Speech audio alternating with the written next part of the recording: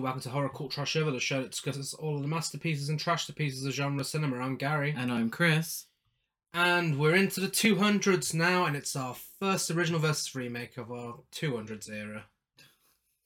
Okay, is that a thing? Yes. Cool, Yeah. cool. Number 201. 201. And what better way to kick off the 200s? Well, I mean, we did Pink Flamingos for 200, and now we're doing this masterpiece and its remake. You know, just treating you all and treating ourselves before we dive into some trash for Summer Screams. Yeah, getting a couple of classics out the way from the early 70s. Yeah, very much same gritty, uncomfortable style. We have for you today the Texas Chainsaw Massacre going up against 2003's The Texas Chainsaw Massacre. Yeah, obvious choice for original versus remake. It is. Really. It is. I mean, this is really the unofficial start to our summer films. Yeah, really. yes. Oh, God. Two very sweaty Betty films. Yeah. Very sweaty, very summer. Yeah, so an unofficial start, but I'm thinking 201 episodes in, quite a few months of original versus remake. Yeah. This one's always been quite divisive. I'm thinking sometime in the future we might dedicate a whole episode to the Texas Chainsaw Massacre series of films, but quite an obvious choice for original versus remake because it's divided people so much. Yeah, I mean, to be honest, with the sequels, a lot of those deserve their own episodes for certain reasons. I mean, first of all, let's get to the poll results. So the original won with 86% and 14% of you voted for the remake. However, we did have a few comments of people telling us that they prefer the remake and that they don't think the original's aged very well. And whilst we always appreciate comments, I strongly disagree. I mean, the original for me is one of the greatest films ever made. Yeah, and across all genres. I agree. It's one of the best horror films ever made. For me, I can understand where people may come from in preferring the remake because it all depends on what you like in your horror films. Yeah. At the end of the day, if you don't like horror films, do not watch either of these films. Yeah. Simple as that.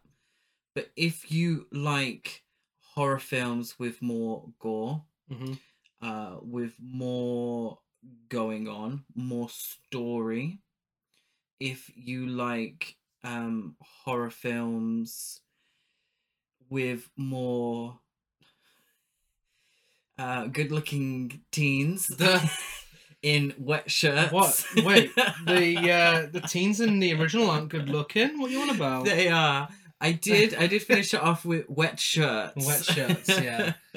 And by the way, this is a good remake. A very good remake. One of my favourites. It's not a bad one. It's not bad. It's one of the rare cases where more is more actually works. Yeah. Because it feels like a separate film. But before we say too much, let's get into the Texas Chainsaw Massacre 1974. Written and directed by Tobe Hooper. Salem's Lot, Eaten Alive, Life Force, Texas Chainsaw Massacre 2, previous podcast, original versus remake film Poltergeist, debatable. We all know Steven Spielberg directed it. Story by Kim Henkel, who also wrote Eaten Alive, The Unseen, Last Night in the Alamo, and Butcher Boys. The budget was somewhere between $80,000 and $140,000. There's nothing really certain on the line. And the box office, it made $30.9 million, making it the biggest, highest grossing independent film up until Halloween a few years later. Yeah, and even then, I'm sure you've got it in your trivia, those figures might not be 100% accurate. It could be even more. It may be more. Yeah. Before we get to the trivia, let's talk a bit about the franchise as a whole and the impact on pop culture, because it's huge. It is. You know, we've had sequels. We've had the remake we were going to discuss today, a prequel to that. We've had a reboot, a prequel that goes before the original, and then another sequel this year. Honestly, do you know what? It's maybe the messiest timeline in horror history, because each sequel is a direct sequel to the original. Nothing's ever gone further than that. It's always been a direct sequel to the original. 2, 3, 4, 3D, and this year's one. All directly to the original. But then, we've had Texas Chainsaw Massacre comic books. We've had, action figures, Funko Pops, video games, one coming out next year. It's huge. If you're a horror fan, you know Texas Chainsaw Massacre. My history of it personally is this is the first ever film to scare me. Like the first ever. Okay. And that, shocking as it is, that was actually from just the DVD menu. Right. Because, of course, I wasn't allowed to watch this when it got its DVD release initially, because that was very early 2000s. And I remember it was such a big deal that this film was finally released, and DVDs were quite new at that point as well, and my dad brought it. And he had the menu on before I was going to go to bed, and the menu was just Leatherface doing the chainsaw dance. Scared the shit out of me. Absolutely scared the shit out of me. And just the image, my dad always had a poster as well, for the famous Who Will Survive What Be Left of Them poster in our spare room in our very first house. Honestly, I couldn't even look at it. It just terrified me. And I think that's followed on with what scares me in horror films, because what scares me is masks and, horribly mutilated faces and such. And I think it stems back from this, because, still now, I still find Leatherface terrifying. Scariest horror villain for me, easily. Where did your history come from? So I'd watched all of the classics. Friday the 13th, Nightmare on Elm Street. They'd all been on TV, and that's where I'd watched them. Hellraiser, etc. And Texas Chainsaw Massacre was the one I hadn't seen, because it hadn't been released. And so it got released in the cinema, and it was shown for the first time on television. I'm showing my age now. I think it was film 4, but I couldn't stay up to watch it, so I recorded it on a VHS. Watched it the next day with the lights off. Shat myself. I thought it was the scariest thing I'd ever watched. It felt way more intense than any of the other horror films that I'd watched, because I'd mainly watched slasher films, really. Yeah. And this one just felt so visceral and so completely different to what I had seen before, that I went out that weekend and I said to my mum, I need to get this on DVD. And it came out on DVD. So they showed it on television to sort of preempt it coming out on DVD. And I bought the DVD, I got the poster, and I've watched it so many times since. And it's still, to me, one film that hasn't lost its ability to shock. Yeah. I look at things in a different perspective now, obviously over the years, but to me, it's still a frightening film. Yeah. I still feel very uncomfortable watching it. Yeah. So, getting into the trivia, the film's original distributor was, in a bizarre series of events, it was Bryanston, was it? Bryanston Distribution Company, which turned out to be a mafia front operated by Louis Pirano, known as Butchie, who used the movie to launder the profits he made from Deep Throat, made in 1972. In return, the production received only enough money to reimburse the investors and pay the cast and crew $405 apiece.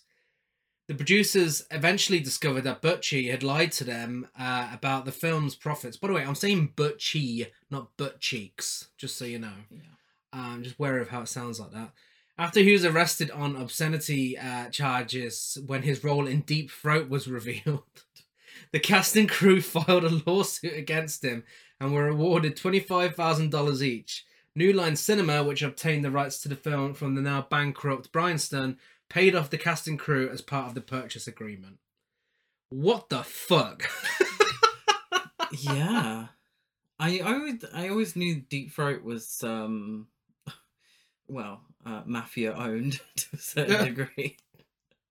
It's weird because obviously when we think of mafia, we think of The Godfather, The Sopranos, and then we hear like what, film producers, the mafia. Okay.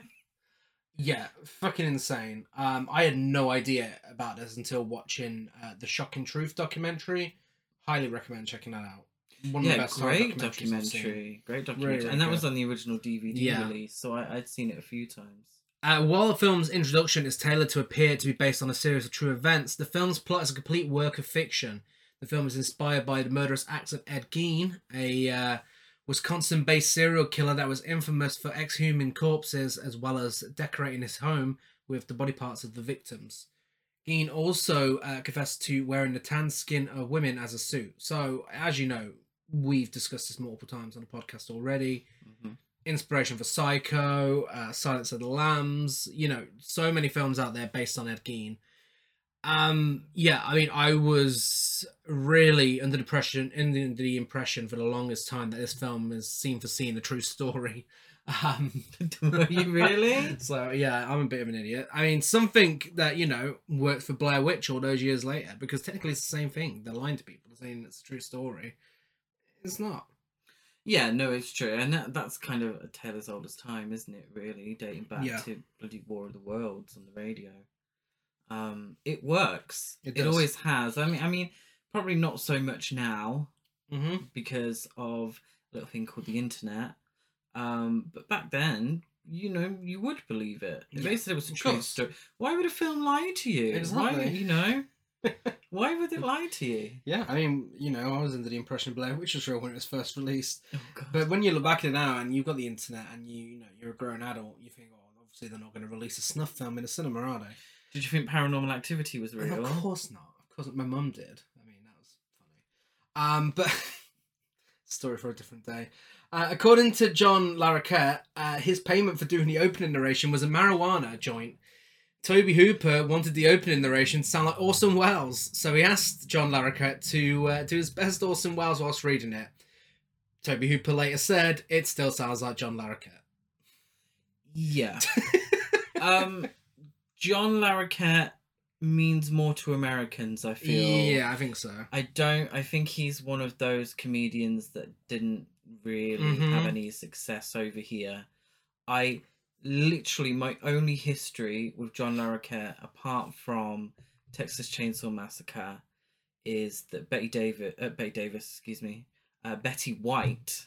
Too many Bettys. I knew it was going to be a Golden Girls one. Betty White won an Emmy for playing herself in an episode of the John Larroquette show. There's some extra trivia for you there. Yeah, come here for Texas Chainsaw Massacre, stay for the Golden Girls trivia. Yeah. Working titles for the film included Saturn in Retrograde, Head Cheese, Stalking Leatherface, and then simply Leatherface. Come on. Texas Chainsaw Massacre is one of the best titles of all time. It really is. Genius. It's a genius title. And that tagline as well. Yeah. Incredible. The poster.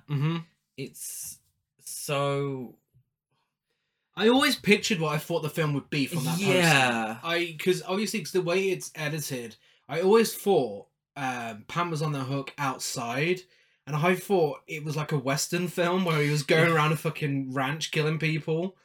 But yeah, I mean, and again, the poster terrified me. It's, the idea of what will be left of the survivors, it really gets stuck in your brain. And if you haven't seen the film, it really... It's scary. Yeah. What I assumed Texas Chainsaw Massacre would be from the title, the poster, the tagline, is what Pieces actually was. Yeah.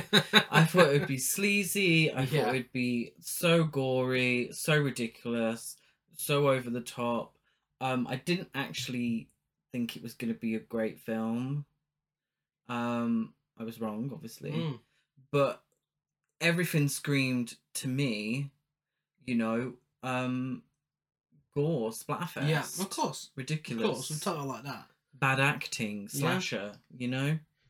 The company worked 7 days a week, 16 hours a day in the summertime in one of Texas' notoriously brutal heat waves, where the daytime temperature was over 100 degrees and later hovered at around 80 at night.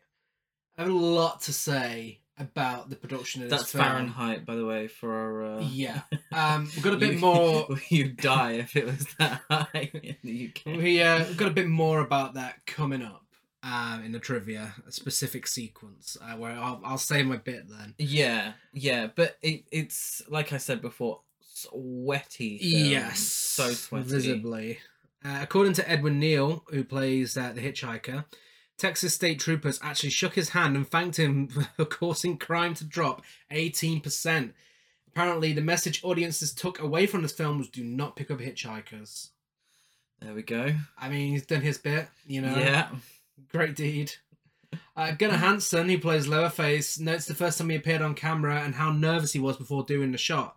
Even though it was a rubber hammer, he struck actor William Vale very hard over the head, then proceeded to roughly throw him headfirst against the wall behind him. Oh. As Daniel Pearl remembers, they were staying as close to storyboards as they could for much of the production. However, the under the swing shot, if you've seen the film, you know what I'm talking about, which has become generally believed as the film's best shot. I agree. It was one he and Tobe Hooper came up with on the set. There was resistance against getting the shot from the producers, and threats were even made. The producers threatened to fire Pearl and Hooper, who threatened to walk off if they couldn't get it. In the end, compromise fell on the side of them getting it, and history proceeded to be made. It's an outrageous shot of an arse. Yeah, it's a weird hill to die on, isn't it? It is. Really. Because it's such a great shot. Yeah. But even if they didn't like it, like, what difference does it really make? Like, what shot would they prefer to put in there? Like, from above? You know? Well, I don't get it. You know. It's great. It looks so good. It is. And I always, and I'll say it now, I always thought she was topless. Yeah. Because she has a backless top on. Mm-hmm. The way it's shot, and in the stills that I saw, I always thought she was topless. I was like, why is she topless walking? Again, you know, it's the film Pieces. In my head, it was the film that Pieces turned out to be. Yeah, I mean, this is one of the very few classic horror films that doesn't, from 70s onwards, that doesn't have nudity. No, it's very, considering there's couples involved. Yeah, it's very sexless. Yeah. Surprisingly, this film is also one of the least bloody horror films of all time. Just because Tobe Hooper intended to make the movie for a PG rating by keeping violence moderate, language mild, excluding nudity entirely, and having most of the horror implied off-screen rather than shown in great detail on screen. However, this plan had actually backfired and made the film even more horrifying, because despite cutting and repeating submissions, the ratings board insisted on an X rating. It wasn't until the film received the R rating when Hooper gave up and released it. Hooper had a similar ratings problem with the sequel. The film was initially rejected by the BBFC, received a limited release shortly after, banned multiple times after this, and eventually released uncut in 1999. It was also banned in several other countries. Yeah, okay. This film, it has little to no gore. That's correct, and it's so effective for it, and that is genuinely why it's so scary. Yeah, it's in many ways a kind of happy accident, in the sense that Tobe Hooper wanted a PG rating, I'm assuming to help his box office. Yeah. So got away with a lot of the things that are quite distracting in horror. So the sex, the nudity, the swearing, the drug use, and the gore, which can be quite distracting from the atmosphere, the tension building. which we see in films like Friday the 13th films, and that's not always the case. But I feel like if this film was more over the top, it wouldn't have been as effective. No. And that's in many ways quite a happy accident, because I don't feel like that was Toby Hooper's intention. No. And that's not to discredit Toby Hooper, who's a director who, in my opinion, has had a very varied history.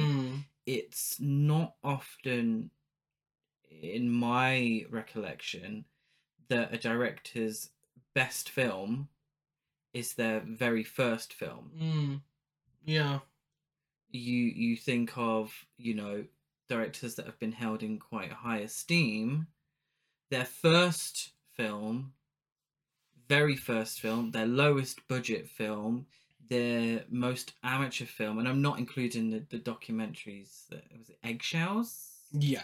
Eggshells. Yeah, I'm not. I won't include that because it's a different kettle of fish, really.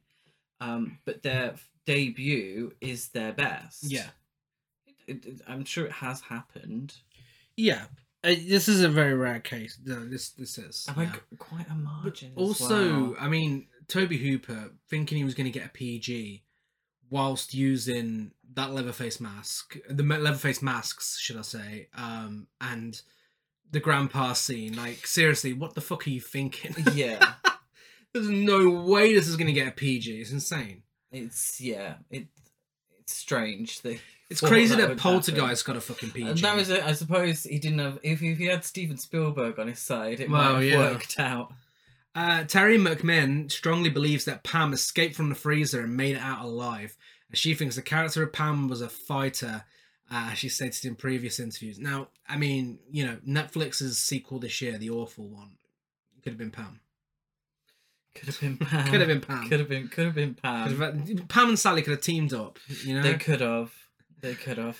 Speaking of Sally, Marilyn Burns actually cut herself on the branches quite badly, so a little of the blood on her body and clothes is real. Yeah, again, more on that a little later. But seriously, it's so unnecessary.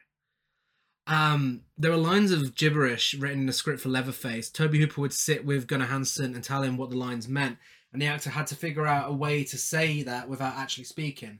In the scene where the old man comes home and starts yelling at Leatherface about the door, Hansen remembers a take where he communicated a little too verbally. Hooper told him there was too much intelligence in the character and the shot was redone. And Hansen was gutted because that was his one chance to have a line. It's so much better that he didn't talk. Yes. So much better. Yeah. The whole Michael Myers thing. Mm-hmm. Michael Myers is way scarier because he's silent, Yeah. After getting into the old age makeup, by the way, John Dugan plays Grandpa in this film. John Dugan was 19 years old. He was, I believe, the youngest member of cast on the set, playing the oldest character. Yeah, that's true. Yeah. After getting into the makeup, he decided that he did not ever want to go through that process again, meaning that all the scenes with him had to be filmed in the same session before he could take the makeup off. Now that leads me to the bit I mentioned earlier about the production of this film, because this is just ridiculous. This entire process took roughly 36 hours, 5 of which it took to put the makeup on, during a brutal summer heat wave, with a large portion of it spent filming the dinner scene, with him wearing a heavy suit and necktie, sitting in a room filled with dead animals and rotting food with no air conditioning or electric fans. Everyone later recalled that the stench from the rotting food and people's body odour was so terrible that some crew members passed out or became sick from the smell. Edwin Neal, who played the hitchhiker, claimed filming that scene was the worst time of my life, and I'd been in Vietnam with people trying to kill me. So I guess that shows how bad it was. Yeah. Okay. So as we know, there's a few horror masterpieces out there, Shining, where production is massively problematic. I mean, masterpieces come from it, but the production was so unnecessarily problematic. This is definitely one of those cases. Yeah, you definitely wouldn't get that today at all. No. I mean, what you'd probably get today is they wouldn't film in Texas in the middle of summer. Yeah, it would be Canada in winter, made to look like summer. Exactly. I mean, in that same scene, Gunnar Hansen recalls shooting the sequence where they cut Sally's finger and try feeding the blood to Grandpa. The tube that shot the fake blood kept clogging, and finally, after several takes without the tube working right, Gunnar Hansen simply sliced Marilyn Burns' finger open, and he explained the reason was, at this point, we were insane. He proceeds to explain his only desire at that point in shooting was to get the film done. He didn't care about his fellow actors' well-being, and the sequence was shot in the back end of this ridiculous working day. He also notes that there isn't much going on in the dinner scene that took all this fucking effort. And I mean, arguably, there's not. Realistically, there's until the end of it, there's not. But it's one of the most disturbing scenes in the film. Yeah. We spoke on our Pink Flamingos episode about wanting to see a behind the scenes making of feature film in reminiscent of the Disaster Artist for Pink Flamingos. Imagine one with the making of Texas Chainsaw Massacre. Well, you don't have to imagine it because it's being made. No. Yeah, there is one in production currently. Is there really? Uh-huh. Wow. Do you think of any other films where that would be? Because we've also got the making of The Godfather, The Offer, as a mini-series. You know, we've had Saving Mr. Banks. Mm-hmm. I don't think you could do that with films now. Could you imagine a making of, feature about fucking Avengers?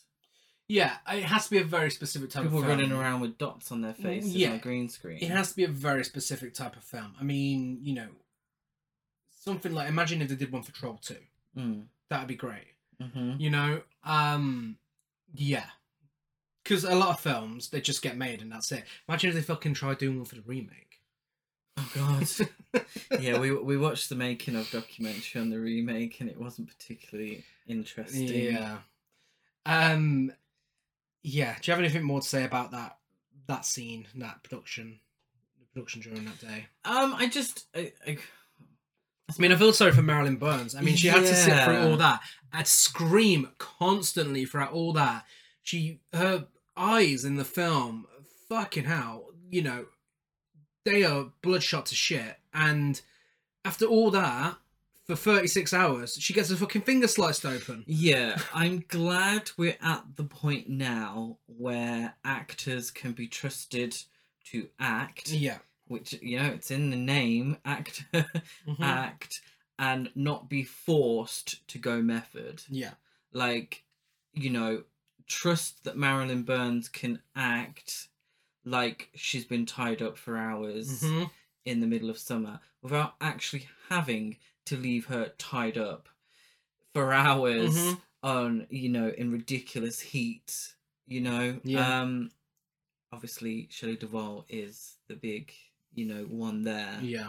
And I'm glad we're not at that point anymore. Yeah. We sort of like, oh, you're an actor. Okay, well, why don't you act like this rather than me act a fucking dickhead and force you to feel a certain kind of way for your performance. Absolutely.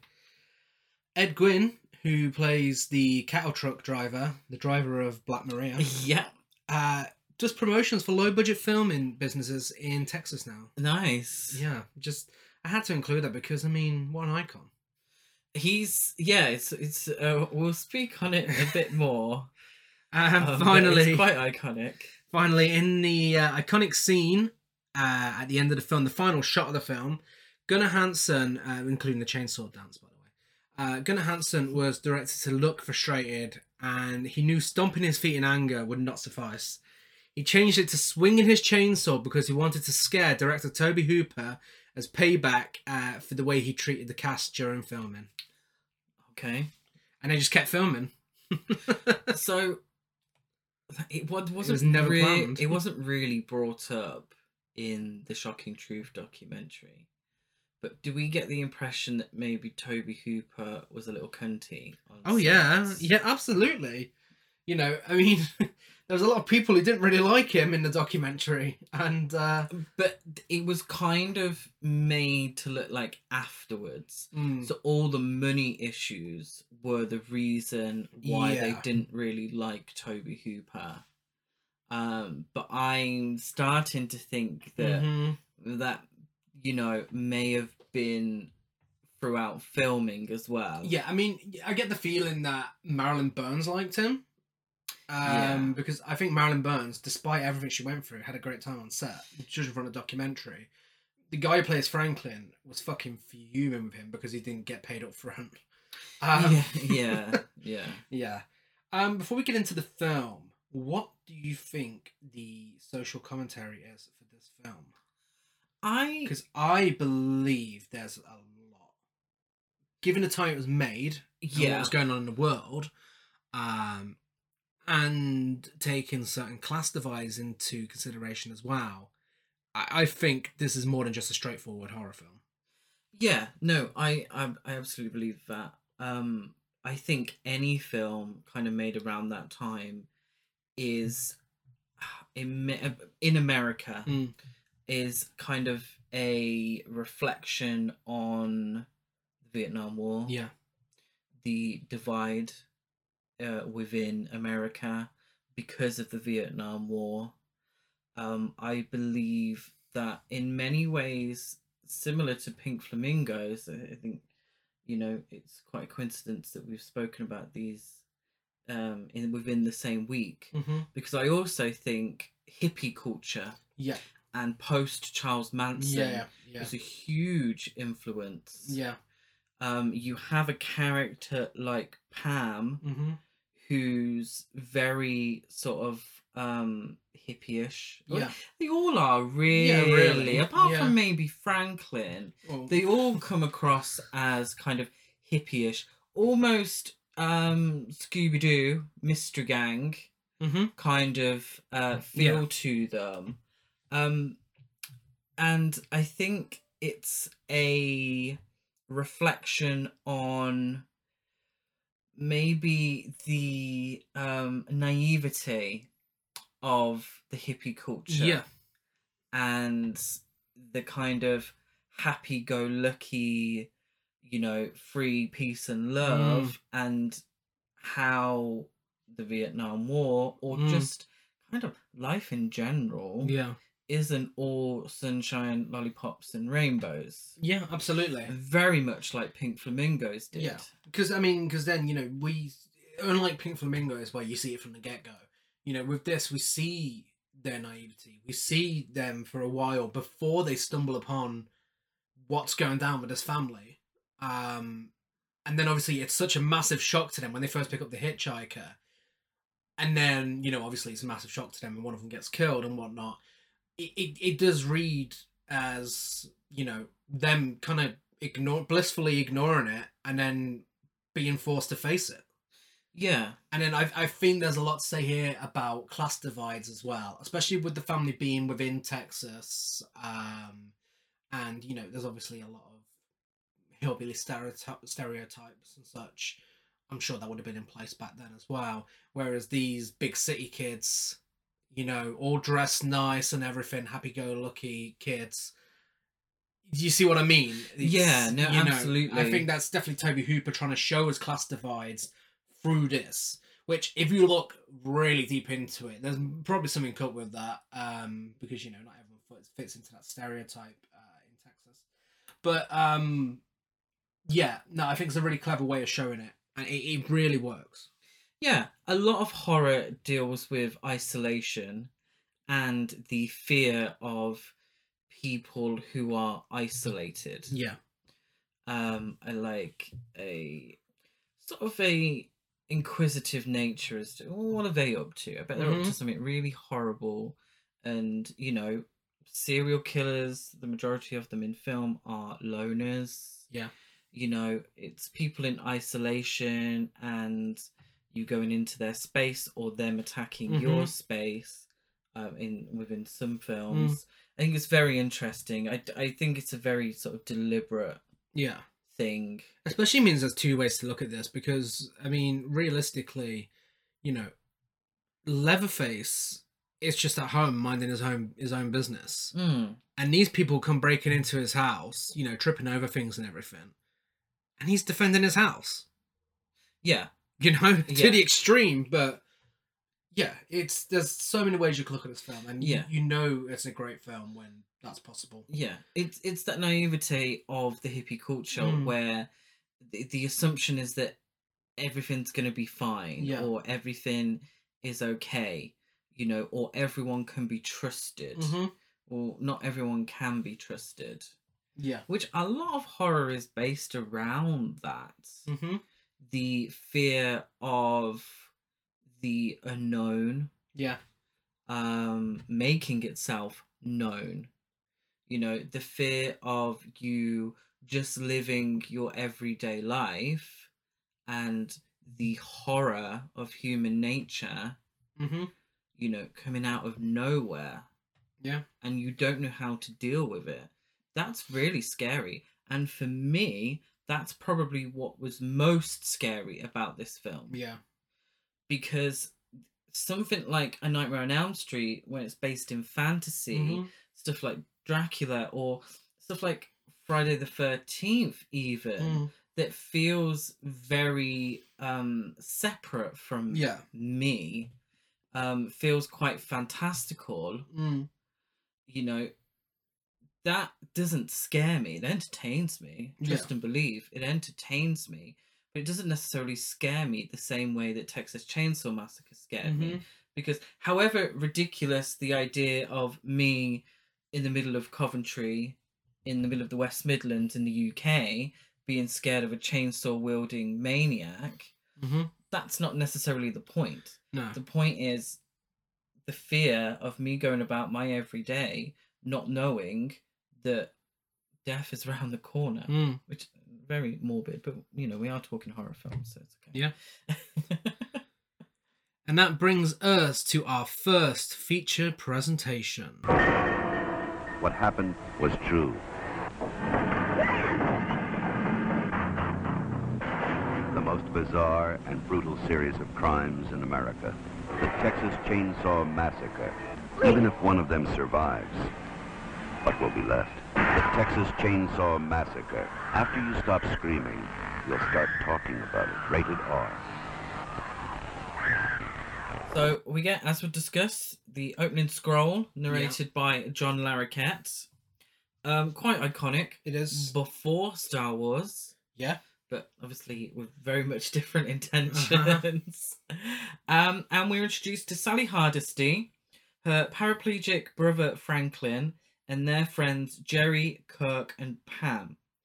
And they're visiting the grave of the Hardesty's grandfather to investigate reports of vandalism and grave robbing. Yeah, the first shot of this film. Fantastic. Oh my god, it's horrifying. Just the corpse on the grave holding a head. So scary. Yeah. And it's, the corpse isn't dancing. No. You don't see the corpse being placed there. No. But it's a horrifying image. Yeah. And that's what the Texas Chainsaw Massacre does. It creates horrifying images. Which is groundbreaking at the time. Yeah, absolutely. And, the next day, when you're thinking about the film, it sticks with you. But you also probably remember it being more horrific than it actually was. Because of suggestion and such. Yeah. The characters themselves. Now, you won't hear me say this very often, because I've had numerous rants on the podcast about the lack of character development in horror films. But there's not a huge amount of character development for these teens. No. And I'm okay with that. Yeah. And I'm okay with that because I feel like, because the film goes so fast, it really does. It feels like it goes so fast because it's so visceral, because its intention is to scare the pants off of you. Character development and being able to what's the word I'm looking for? Relate to the characters isn't necessarily necessary. Mm-hmm. What is necessary is you feeling that these are everyday people in a horrifying circumstance. So actually not giving them stereotypical characters, not, you know, delving too deep into their history, makes them somewhat more relatable in terms of what the film's trying to do. Does that make sense?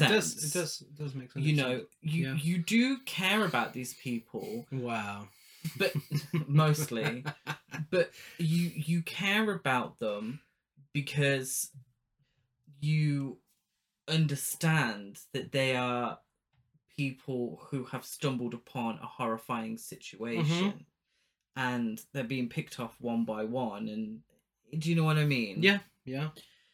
So afterwards, they decide to visit the old Hardesty family homestead. Along the way, they pick up a hitchhiker who talks about his family who worked at the old slaughterhouse. He borrows Franklin's pocket knife and cuts himself, and then takes a single Polaroid picture of Franklin, for which he demands money. Iconic line delivery. There's a few of them. It's a good picture.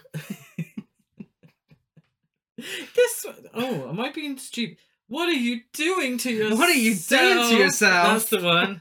Also a line from Pink Flamingos when the guy's wanking. That is so true. Yeah. A lot of connection in these films. So many connections. We didn't even know. When they refuse to pay him, he burns the photo and slashes Franklin's left arm with a straight razor. The group forces him out of the van and drive on. To which he blows raspberries at the van. They stop at a gas station to refill their vehicle, but the proprietor tells them that the pumps are empty. There's also an iconic scene that I didn't include, but I probably should have, where Franklin, as a sort of it's kind of a foreboding, isn't it? You know, we talk about the foreboding in Halloween. It's a crime that we didn't mention. But there's foreboding in when Franklin's having a piss in like a tin can by the side of the road, and who knows what happens, but a big van goes past and it unsettles his wheelchair and he goes rolling down a hill. And it's funny because Franklin's such an annoying character. Yeah. But it's, you know, it's a bit of foreboding for what's going to come. If you pause at the right moment, you'll get both a brief glimpse at his willy, but also you'll be able to see his paycheck in his pocket as well. Yeah. They continue toward the homestead, intending to return to the gas station once it has received a fuel delivery. What's interesting is that the proprietor, spoiler alert, despite actually being one of the villains, tells them they don't really want to be going around there. Yeah. Doesn't really explain himself because he's in a horror film. But it is kind of, you know, if they had listened to him, if they had, as youths, believed the older generation, then it could have saved them. Yeah. But also remembering that the older generation are the enemies. Yeah. So there's some layers there. Yeah. Franklin's been a really fucking whiny bitch. Fair play to Toby Hooper for including a disabled character and not making him purposely sympathetic, and instead making him one of the most unlikable characters in horror history. It's not often you see that. Yeah, and it makes him more human. It doesn't feel patronising, you know. Whereas a lot of films, you'd have to be the most likable character. To a certain degree, or his whininess would be in relation to his disability. Yeah. And it's really not. No, he's just an arsehole. He's just an arsehole. Yeah. When they arrive, Franklin tells Kirk and Pam about a local swimming hole, and the couple go to find it. Horrible scene in this house where there's all the spiders in the corner. If you don't like spiders, it's horrible. Again, foreboding. Also a horrible scene where he's chewing on something he got from Chicken the gas wings, station. yeah. Wow, I mean, you'd think so, but he got it from the gas station. Oh, who knows what it was? It looks a lot like a cock. Yeah, I'm pretty sure he's chewing on a cock here. I think it's a chicken wing. And he's so angry, and he goes inside this. He wheels himself inside this house. He starts blowing raspberries everywhere because everyone's having so much fun. And he's like, "Come on, Franklin, it's gonna be a fun trip. Don't have any more fun today. I'm gonna be able to take it." And then he starts blowing raspberries, similar to the hitchhiker. Yeah. So just shut the fuck up. But I think it also helps in us connecting a little more to Sally, who again doesn't get a huge amount of character development, but you can sense that being Franklin's sister, she's had to put up with this bullshit for many years. Yeah, and he was method acting, by the way. Yeah, his entire time, he never got out of character. He never switched off. But you can tell Sally's kind of fed up with it, and because he's so annoying, we relate to Sally in that sense. Yeah, because Sally is ultimately the one that we have to really get behind. Pam and Kirk, they stumble upon a nearby house whilst looking for this local swimming hole. The swimming hole is dried up. Yeah. You know, there's no water, there's no nothing. I don't want to look too much into it, but it's also, you know, it's like in the middle of the desert, you go to find water, you're stranded, and there's nothing. It's also Franklin leading them to their death.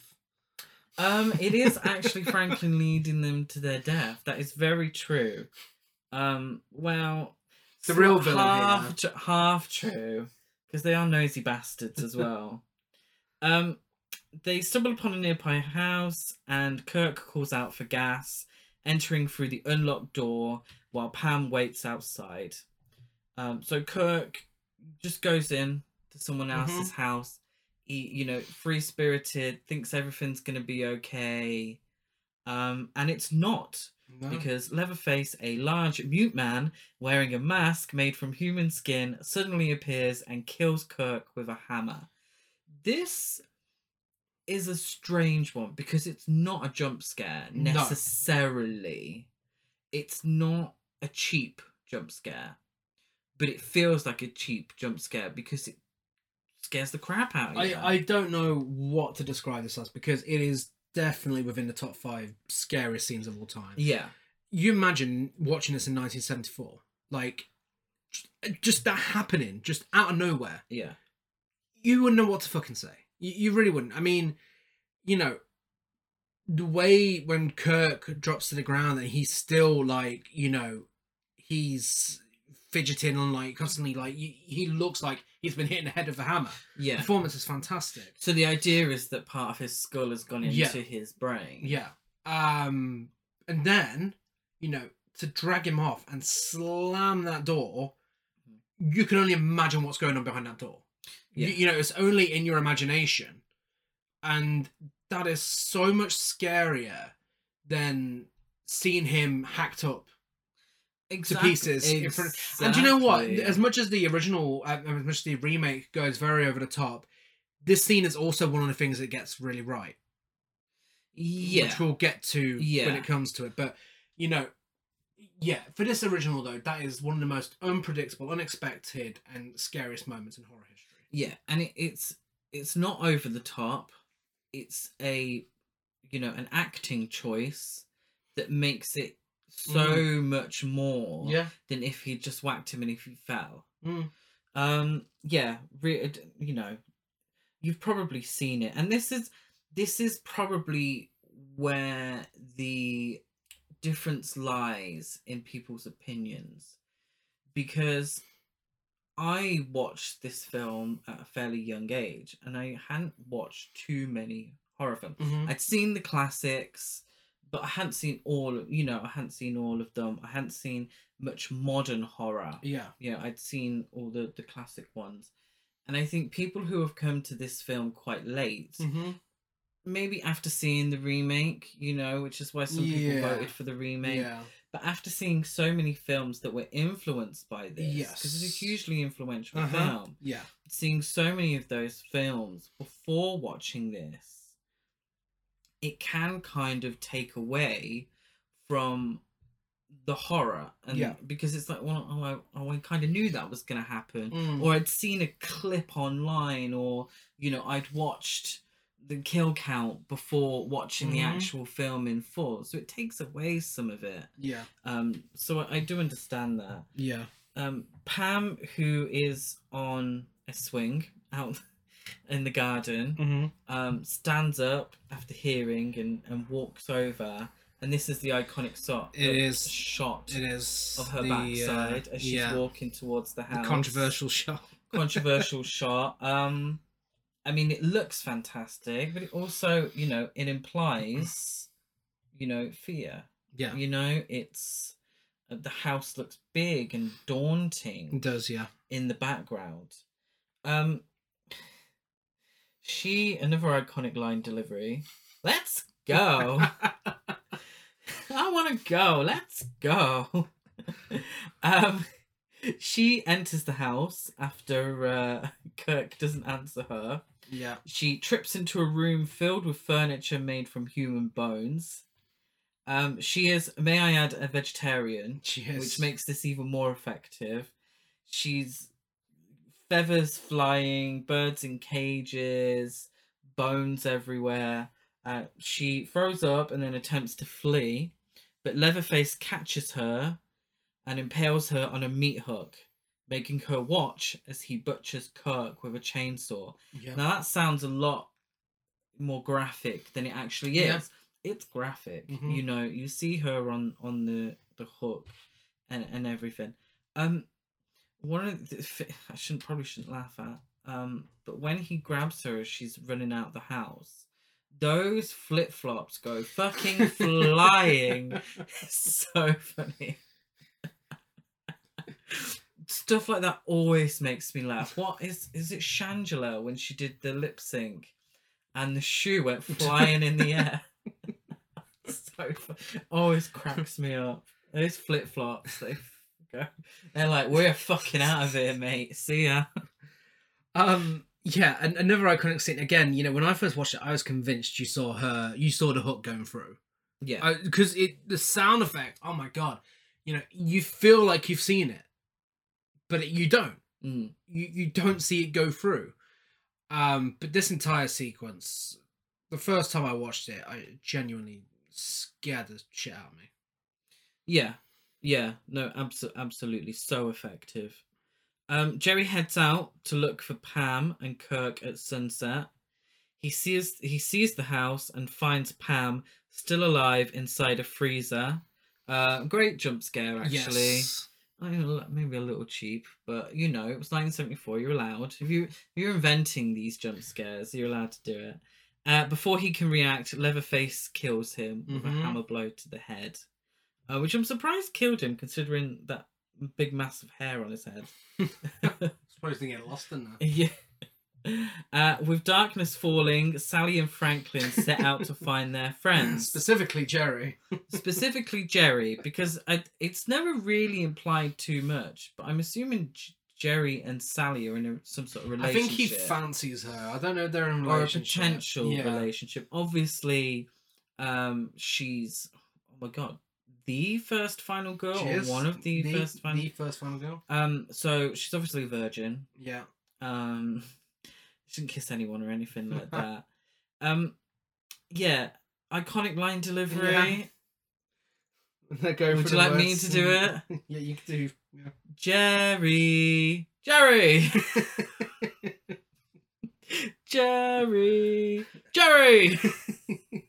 But they're just shouting him, they're just Pam and Kirk's drag. Just Jerry. Now, being he's not really a dickhead. I don't really know. I don't really get to know Jerry too much. Oh, nothing. No. Being Jerry kept the keys to the van. He did. Asshole. So Sally and Franklin, they have to set out to find them. Yeah. As they near the neighboring house and call out, Leatherface lunges from the darkness and kills Franklin with a chainsaw. Yeah. Yeah, another great jump scare. Deserved kill. I was going to say, you pleased to see Franklin? Thank God. Sally then runs toward the house and finds the desiccated remains of an elderly couple upstairs. So from the moment that Leatherface jumps out and kills Franklin, this film is relentless. It is, yeah.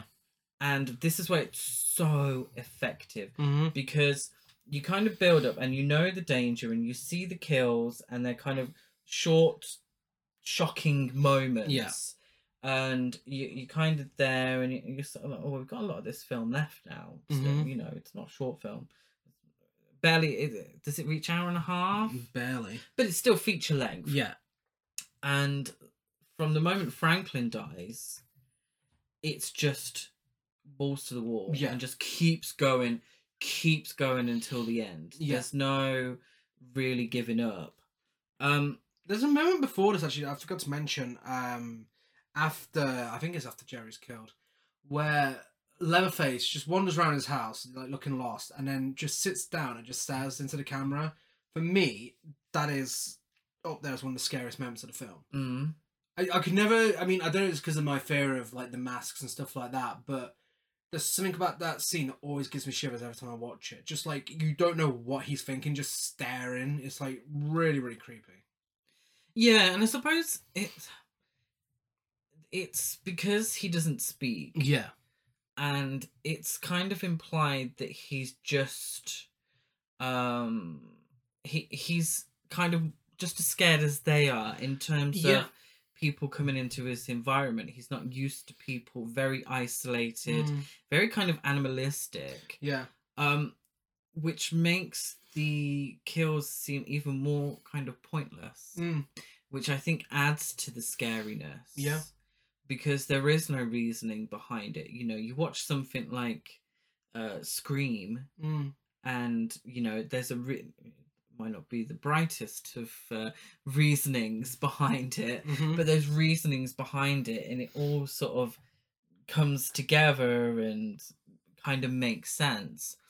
But in the Texas Chainsaw Massacre, there's no reason, there's no rhyme or reason for it. No. These people, they're just in the wrong place. Yeah.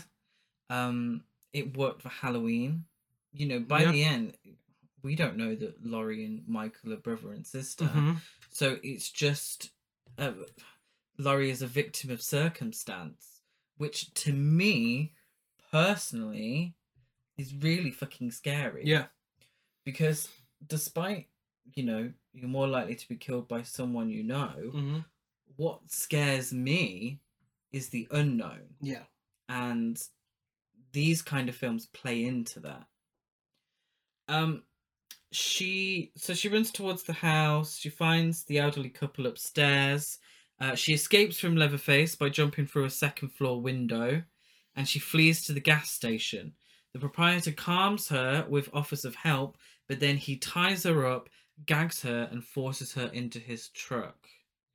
He drives to the house, arriving at the same time as the hitchhiker, now revealed as Leatherface's brother. The hitchhiker recognizes Sally and taunts her. Some more iconic line delivery. Look what your brother did to the door. Yes. Yeah, you know, again, Sally, a victim of circumstance. Yeah. And we realised that they're all in it together, and she pretty much had no chance because we've not seen anyone else really, apart from this sort of. Was there a sheriff at the beginning? No, I think you're thinking of Psycho. No, when they were, talking to the guy about the grave. Yeah, I suppose. Yeah, there was then. Yeah, but you know, we haven't seen him for a long time, so it's this isolation, and we now realise that only Sally can save herself. Yeah. So the men torment the bound and gagged Sally, while Leatherface, now dressed as a woman, serves dinner. So this is the 36-hour stinky, pukey filming scene. Marilyn Burns' screams gone down in horror cinema history, Yeah. would you say the most iconic screams on film? I think Jamie Lee Curtis might have taken that, but it's up there. Yeah, they're up there. I mean, it doesn't stop. No. It doesn't relentless. stop. I'm surprised that she didn't like burst a blood vessel in her eye. Or, you know, the amount of time she spent screaming. Leatherface and the hitchhiker bring down one of the desiccated bodies from upstairs, that of their grandpa. He is revealed to be alive when he sucks blood from a cut on Sally's finger. They decide that Grandpa, the best killer in the old slaughterhouse, should kill Sally. He tries to hit her with a hammer, but he is too weak. A scene that I think Tobe Hooper intended to be comedic. Yeah, I put down one of the most noticeable moments of black comedy Tobe Hooper felt audiences missed. I mean, for me, it's one of the most disturbing, but okay, go on. It's a weird thing, and you know, no offense to Tobe Hooper, he's not my favorite director. But again, it kind of feels like he didn't really make the film he intended to make. So it's kind of like, how much credit can we give Tobe Hooper? Because if he was intended to make a PG-rated black comedy, I hate to break it to you, you did not make a PG-rated black comedy. You made a fucking scary horror masterpiece. Yeah. So I don't know, do we give credit to Tobe Hooper or just the people around him? Yeah. In the ensuing struggle, she breaks free, leaps through a window, and flees to the road. Leatherface and a hitchhiker give chase, but the latter is run over and killed by a passing truck. The Black Maria.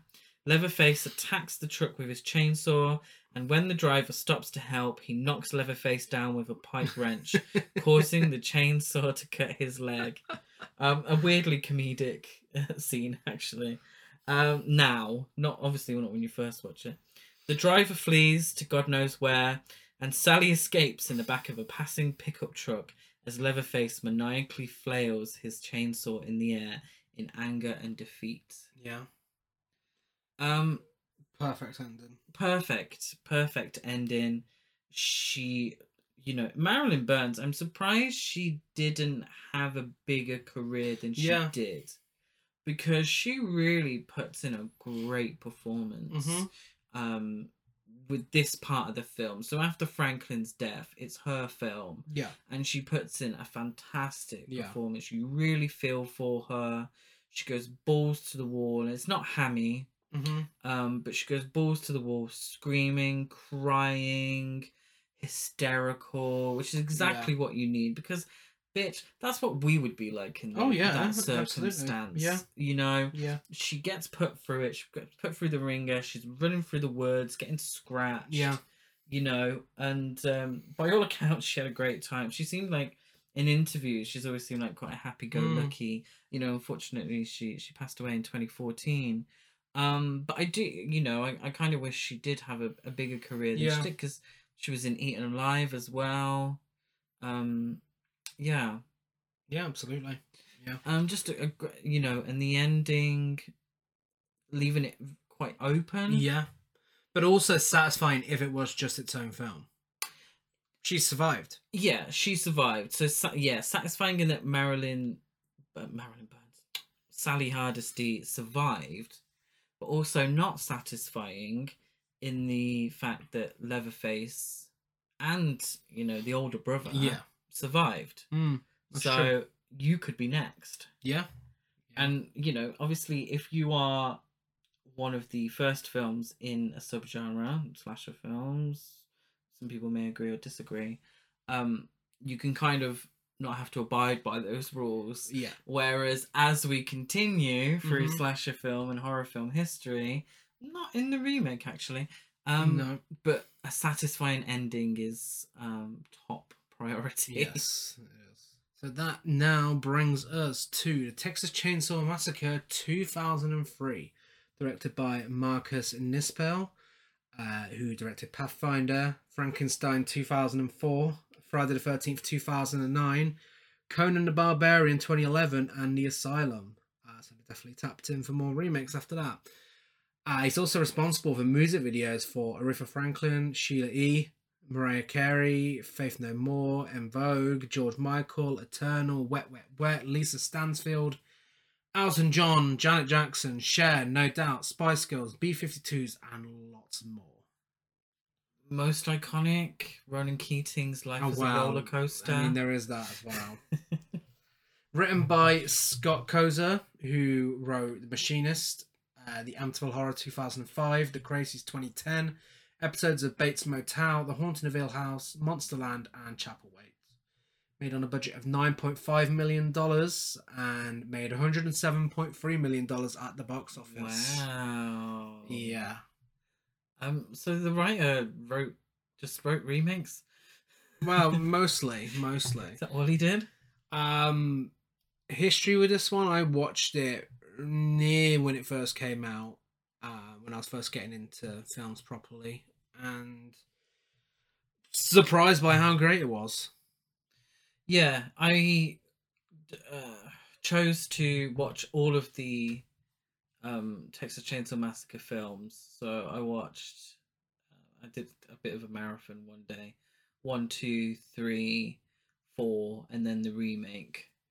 And I think watching it directly after 4 helped my appreciation. But, I was pleasantly surprised, and still am pleasantly surprised. Because, yes, I was one of those people, and still kind of am, that struggles with modern horror, but also really fucking struggles with remakes of horror films. I mean, when you say struggles with modern horror, I mean, we could both agree it's improved a lot in the last few years. Yeah, but I mean, I did. Yeah. I did struggle with modern horror.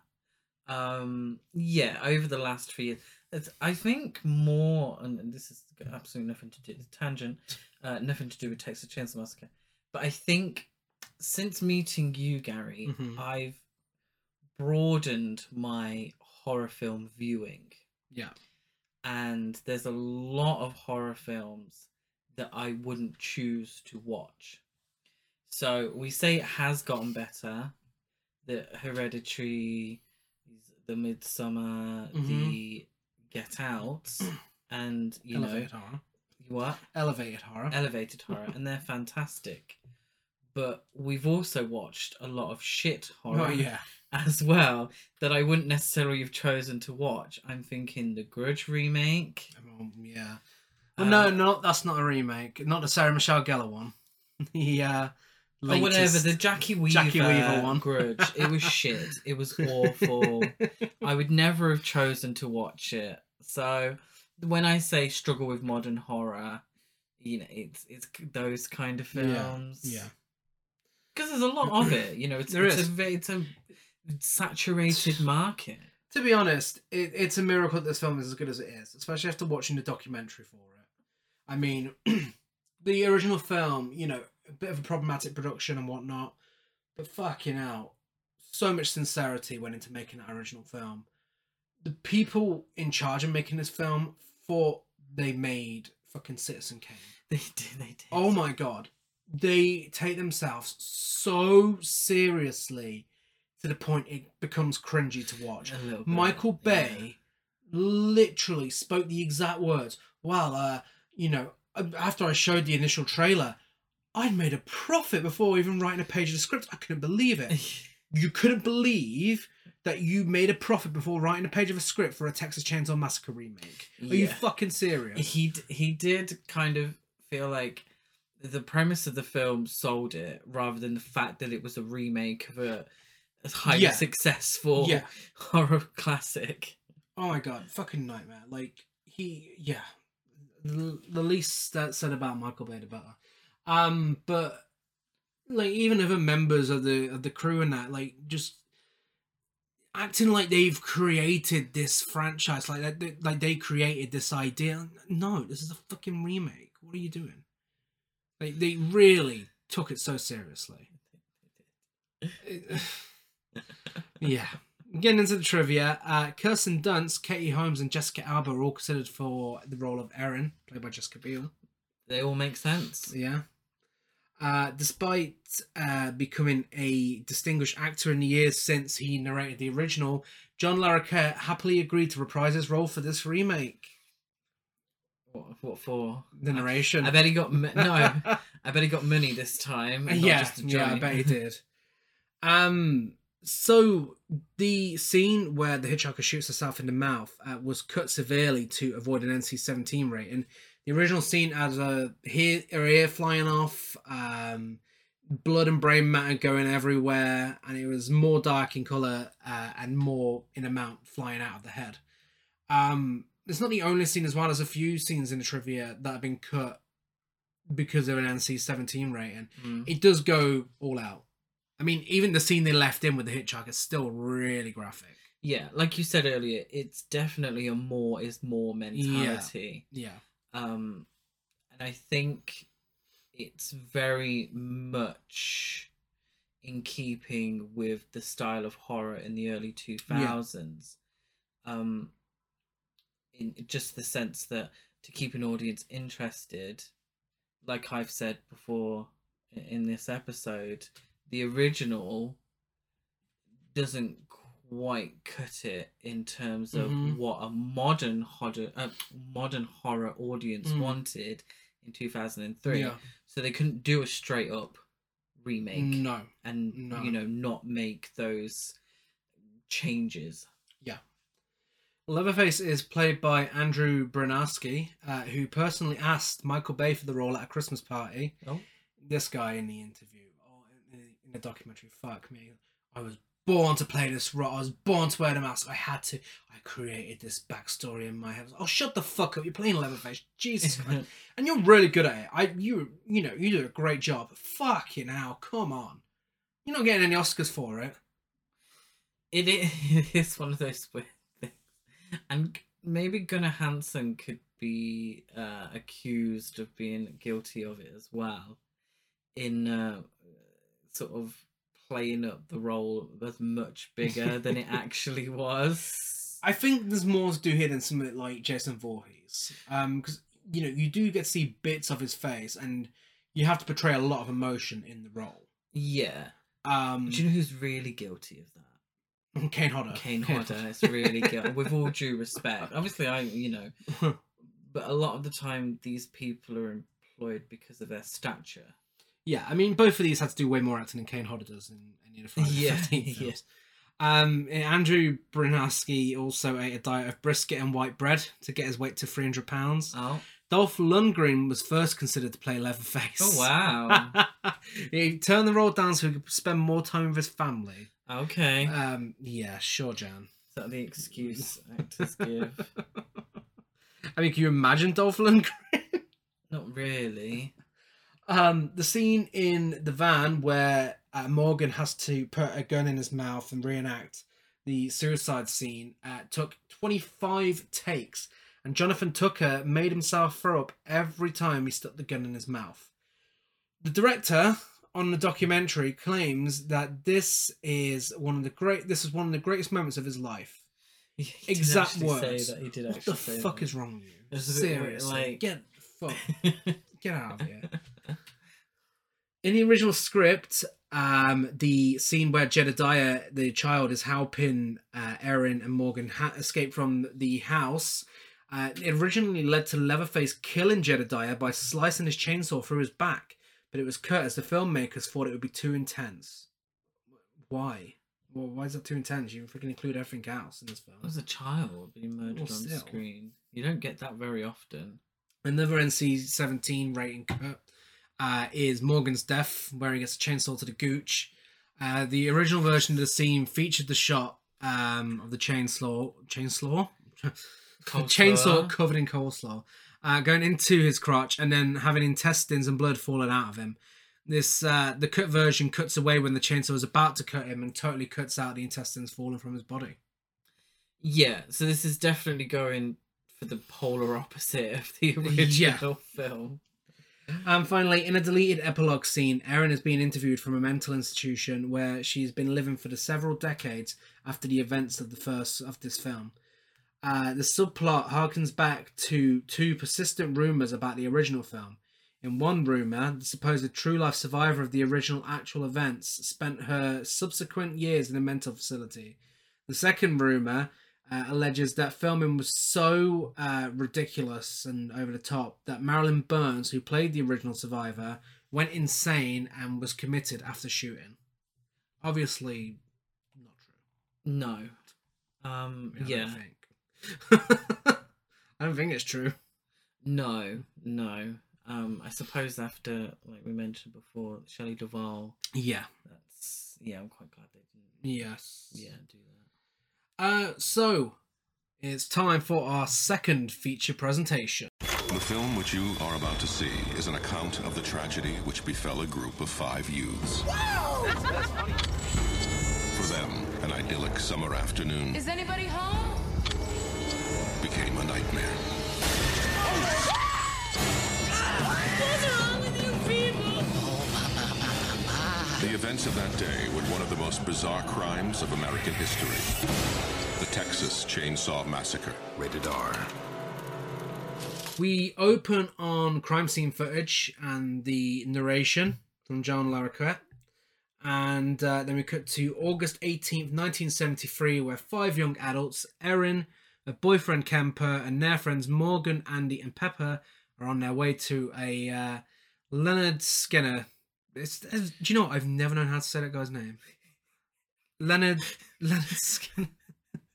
Lynyrd Skynyrd. Thank you. So it's how it looks. So it's a band called Lynyrd I'm Skynyrd. aware. I know who they are. I know their songs. I know. It's not Principal Seymour Skinner. I've just always, I don't know, just thought it was I suppose if you've never heard it out loud. But I have in the film. We just watched it. Did they say Lynyrd Yeah. Skynyrd? I knew there was a reference to I hope they play Freebird. Like, imagine.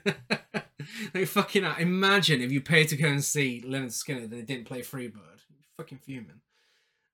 Name me one of a Lynyrd Skynyrd songs. Sweet Home Alabama.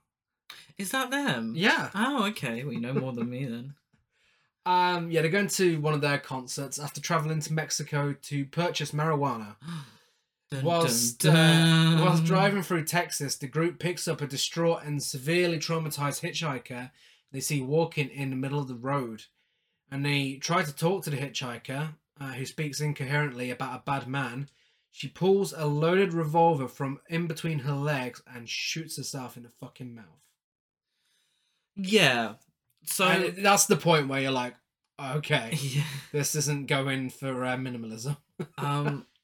It does that classic horror thing, and it's the first of 2 times that it does it, where she's telling them, don't go, I don't want to go there, go in the opposite direction, but doesn't explain herself as to why. But I suppose if she's traumatized, then she's not going to get everything out coherently, is she? No, I suppose not, but I mean she ends up shooting herself in the head. If she had explained herself a little better, then they probably could have prevented that happening, and also the rest of the film happening. And we wouldn't have a film. We so. wouldn't have a film. The group goes to a nearby gas station to contact the police, where a woman named Luda May tells them to meet Sheriff Hoyt at the Old Crawford Mill. So the difference here between here and the original is in the original, the cook tries to steer them away from danger. Yeah. The family in this one, they want them to go there. They want to fucking murder these people. Yeah, the cook in the original, he's a weird character because he does find enjoyment in the killing, but also states that he doesn't. Yeah. But eventually he does. So he's a weird sort of character, whereas in this one, everyone's out for blood. Yeah. Essentially. And this fits with a lot of stereotypes that were created in the original Texas Chainsaw Massacre. I mean, even though, the cook tells them not to go there, the talking to an old man at a gas station has been done so many times since then. So many things in both of these films have been done multiple times in other films, but a lot of the time those films don't understand why it was so effective in the original. Sometimes it works, but sometimes it's just a case of using stereotypes because they exist. Oh, the stereotype of the sort of backwards hill. Yeah. And oh god, And stumbling upon somewhere, and the original made it effective, but so many films have ripped it off since. But I mean, this is a remake, so it has every right to do it. So can't complain that it's been lazy. It is remaking the film that created these tropes. Yeah, and it's interesting to have a female bad guy in this. Yeah. Which you didn't have in the original. No. When they go to the location she tells them to go to, they find a young boy named Jedediah, or as he says it, Jedediah. Yeah. I don't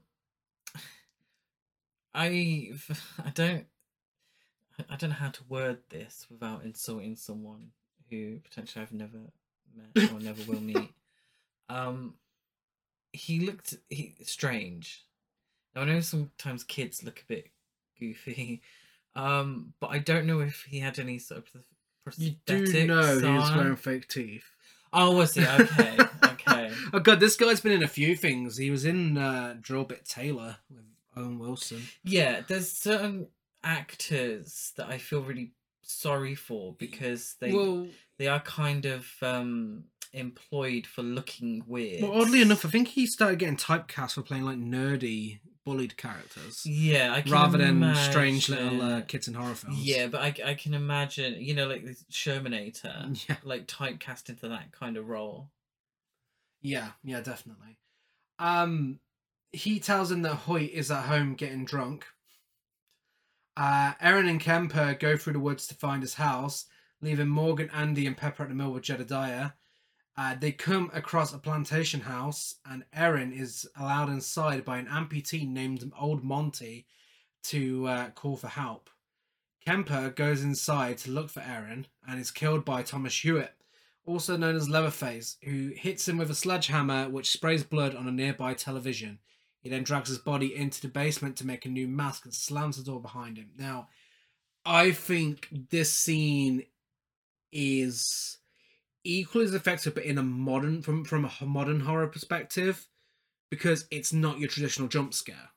In the way that when he's crouching down by the TV and you see Leatherface behind him, there's no noise. If that was, most films that have come after this that use cheap jump scares, like you hear a big noise as soon as you see something, it takes you a few seconds to process it. Yeah. When he just jumps out of nowhere, silence, complete silence, and then whacks him on the head, it's a really great jump scare. And again, the slamming of the door, it works in the same way. Yeah, what I also think works as well is with a lot of horror, you can tell who's going to last the longest because of who's the most famous in the cast. So in this instant, you have, oh my god, what is her name? Jessica Biel. Jessica Biel, who was the most famous, and you knew she was going to be the final girl. Anyone could tell that a mile off. She was the most sympathetic. She was female. She wasn't the one who was introduced snogging someone. She'd only met for 12 hours before, like Pepper was. But for me, I don't know if it's just a personal thing because I enjoyed 6 Feet Under, but I recognised Eric Balfour as an actor, and with him being the boyfriend as well, I assumed he would last a lot longer. And he would sort of maybe sacrifice himself, at the end because of, my history with horror film. And he didn't. He actually didn't last as long as I thought. No. Which makes this more effective. Yeah. It's very, it's not within the film itself, but it's choices like that as filmmakers that help. Yeah, definitely. Help the element of surprise. Yeah, he definitely gets the Janet Leigh treatment. Yeah, I think, I don't know what his billing is. For me personally, because I wasn't familiar with any of the others as actors, really, apart from Jessica Biel and Eric Balfour. And the Full Metal Jacket guy. In terms of the victims. Yeah. Meanwhile, Sheriff Hoyt arrives at the mill and disposes of the hitchhiker's body in his trunk. After Erin discovers that Kemper is missing, she and Andy go back to the Monty's house. To Monty's house. Not the Monty. The Monty house. And Erin distracts him, whilst Andy searches for Kemper. When Monty realizes that Andy is inside, he summons Leatherface, who attacks him and Erin with a chainsaw. Really great scene. Really builds up the tension and atmosphere. Yeah, and it's got that kind of, I suppose, the most famous image from the film with the clothes, the what's it called? The sheets. The sheets on the washing line. So Erin escapes and heads towards the woods, but Leatherface hacks off Andy's leg with his chainsaw. He then carries the horrified and begging Andy to the basement, where we get the most horrific, disgusting scene in the film, where he's trying to get away from him and he drags his nails across the walls and pulls his fucking fingernails off. I hate shit like that. Disgusting. And Leatherface impales him on a sharp meat hook before rubbing salt on his stump of a leg afterwards, wrapping it up with butcher paper and tying it with human hair. Yeah, again, like you said, you know, the laundry scene with all the sheets on the lines and everything. It's great because you don't know where Leatherface is going to come from. It makes for a really great moment. And then him taking him down to the basement, the whole recreation of the Pam scene from the original. Again, this time you do see the hook going through. This time you do see everything, but it works because you see everything. Yeah, it's working as a horror film in a much different sense than the first film, because it knows that we know what's going to happen. Yeah. You know, it's a remake. And it was, I believe, the first kind of remake like that. Yeah. So it wasn't the first horror remake, but you had stuff like House on Haunted Hill, 13 Ghosts, The Haunting, which took much older films from the 50s and 60s and kind of modernized them. Yeah. And in some cases put it through the sort of Scream filter of that teen horror. This is, I don't know if there's any other instances around this time of a teen horror film that doesn't feel like it's hugely influenced by Scream. No, It's I'd not, say this is the first. in not that era. South French, you know, referencing. It's No. not meta in any way. Yes, it has references to the original film. It's because it's a remake of the original film. So that to me is very refreshing. Yeah, definitely. Erin makes it back to the mill, but before she and the others can leave, Sheriff Hoyt shows up, and after finding marijuana on the dashboard, he orders Erin and Pepper to get out of the van, gives Morgan the gun he took from the hitchhiker, and tells him to reenact how she killed herself. Morgan, who is disturbed by his demands, attempts to shoot him, but the gun is unloaded. Hoyt then handcuffs Morgan and drives him back to the Hewitt house, taking the van's keys with him. Now, I mean, obviously we're going to get to characters later on, but R. Lee Ermey, who was in Full Metal Jacket, is by far the best thing about this film. He is. He's a piece of shit. Yeah. And, you know, he does what he does best, yelling in people's faces. Yeah, he just recreates that performance and he's so good. Pretty much. Like, but he does it well, you know? He's also the best thing about Texas Chainsaw Massacre at the beginning as well, where he gets a much bigger role. Like, that is pretty much his film. And yeah, he's so good at it. He's so good at what he does. Yeah, you really do hate him. Yeah. And because you hate him so much, you really feel for the victims. Yeah. The characters. Yeah. Because I think they get a bit more development. Oh god, within the first few minutes they get more development than the original. Yeah. Yeah. Because that's what you have to, you know, by 2003 you had to have that. Yeah. You know, you wanted to see them with pot and be a bit more edgy. But also I feel like they're kind of, I'll say it now because it's in my head, but I feel like they kind of allow them to get away with a lot more. The the sheriff. Yeah. They like really allow him to get away with a lot, like helping him clear up the body. When they initially go into the house, the Eric Balfour character stays outside, where he probably should have went in with Jessica Biel. I don't remember any of their names. I'm sorry, but he probably should have went in. You know, they're again probably maybe their laid back nature is their undoing. Yeah. Just in a different sense to the original. Back in the Hewitt house, Andy awakens after passing out from pain and desperately tries to lift himself off the meat hook, only to fall back down onto it and impale himself even further. Erin and Pepper are tracked down by Leatherface, who is now wearing Kemper's face as a mask. And when Pepper attempts to run, she's killed by him and he cuts her in half. Yeah, that's a creepy shot and a really creepy looking mask. Yeah. It doesn't. It looks more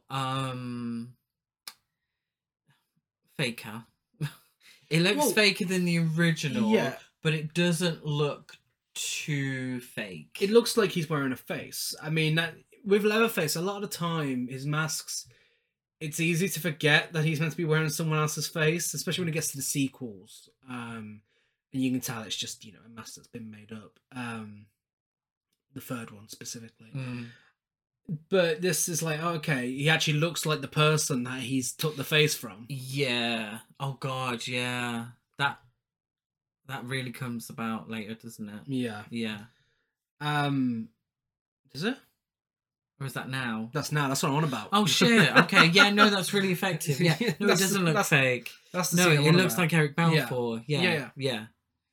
Sorry. Always everyone looks super fake, but it's still all right. I like it. It's very much like, okay, that doesn't look like a face at all. I feel like this film was longer than it has been on these notes. We're way more into the film than I thought we were. Erin runs and hides in a nearby trailer belonging to an obese, middle-aged woman known as the Tea Lady, and a younger woman named Henrietta. How disgusting! She must be a wrong un. She's overweight. Henrietta gives her tea that has been drugged. Erin discovers that they have kidnapped the hitchhiker's baby, but passes out before she can escape. Yeah, again, too trusting, allowing people, to get away with too much. She should be in there saying, "Give me your fucking phone." What is going on here? What's with these crazy people? Yeah, and she's not, and a lot of they do allow them to get away with a lot more than you'd think. Whereas in the original, they're not really interacting with these people. They're caught by surprise. Yeah. But there's on many occasions, and I also, noticed that it's the two female characters, the Pepper and the Jessica Biel characters, are the ones that decide to not just dump the body and fuck off. Yeah. And again, I feel like that's a bit of a theme for the film, is being sympathetic actually gets them into more trouble. Yeah, definitely. Than it's really worth. Yeah. Because of Erin trusting Henrietta and the Tea Lady, she wakes up at the Hewitt house, surrounded by the entire family. Leatherface, his mother, Luda May, Hoyt, Monty, and Jedediah. And Luda May explains to Erin that Leatherface was tormented his whole life because of a skin disease that left his face disfigured, and she felt that no one cared for her family besides themselves. Starting off the trend for modern horror remakes of a backstory. Did anyone order some unnecessary backstory? I mean, everyone, we already seen, by this point, we'd already seen Leatherface without his mask on. For the first time, by the way, in any of these films. You made the assumption yourself. You don't have to be told. Erin is taken to the basement, where she sees the remains of Leatherface's victims. Harry Knowles from Ain't It Cool News is down there. I remember his reviews on Sky back in the day. Oh, yeah, I remember him. His head is in Leatherface's basement. Yes, yeah. She finds Andy and kills him to end his suffering after failing to help him off the meat hook. So you're really sympathising for Erin now. Yeah, it's really over the top now. Afterwards, she finds Morgan handcuffed in a bathtub. Jedediah, who does not agree with his family's actions, leads them out of the house and distracts Leatherface long enough for them to escape. Erin and Morgan find an abandoned shack in the woods and barricade themselves inside. Leatherface breaks in, discovers Erin, but Morgan attacks him, who then hangs from a chandelier by his handcuffs and cuts through his gooch with a chainsaw. For the gooch. Whole lot of chainsaw to the gooch. Oh, for any American listeners, gooch is taint. We've explained this about 5 times on this podcast. Have. Well, I'm not assuming they've listened to all fucking 800 hours of us talking.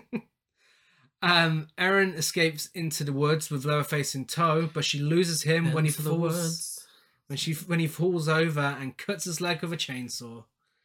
Really, what happened there is they cut it out, but the guy who drives the Black Maria showed up, in tire iron, and threw it at him and ran away. The funny thing, the first time I've ever noticed during the original film, and I don't know why I'm bringing it up now, it's just come back to me, is that on the side of the truck that it says the Black Maria, but the other side it says gay. So it obviously means he's a gay icon, but He might be. Erin finds a slaughterhouse and goes full Final Girl and attacks Leatherface with a meat cleaver, chopping off his right arm. This is the moment she's full Final Girl. She's fighting back, and it's one thing that,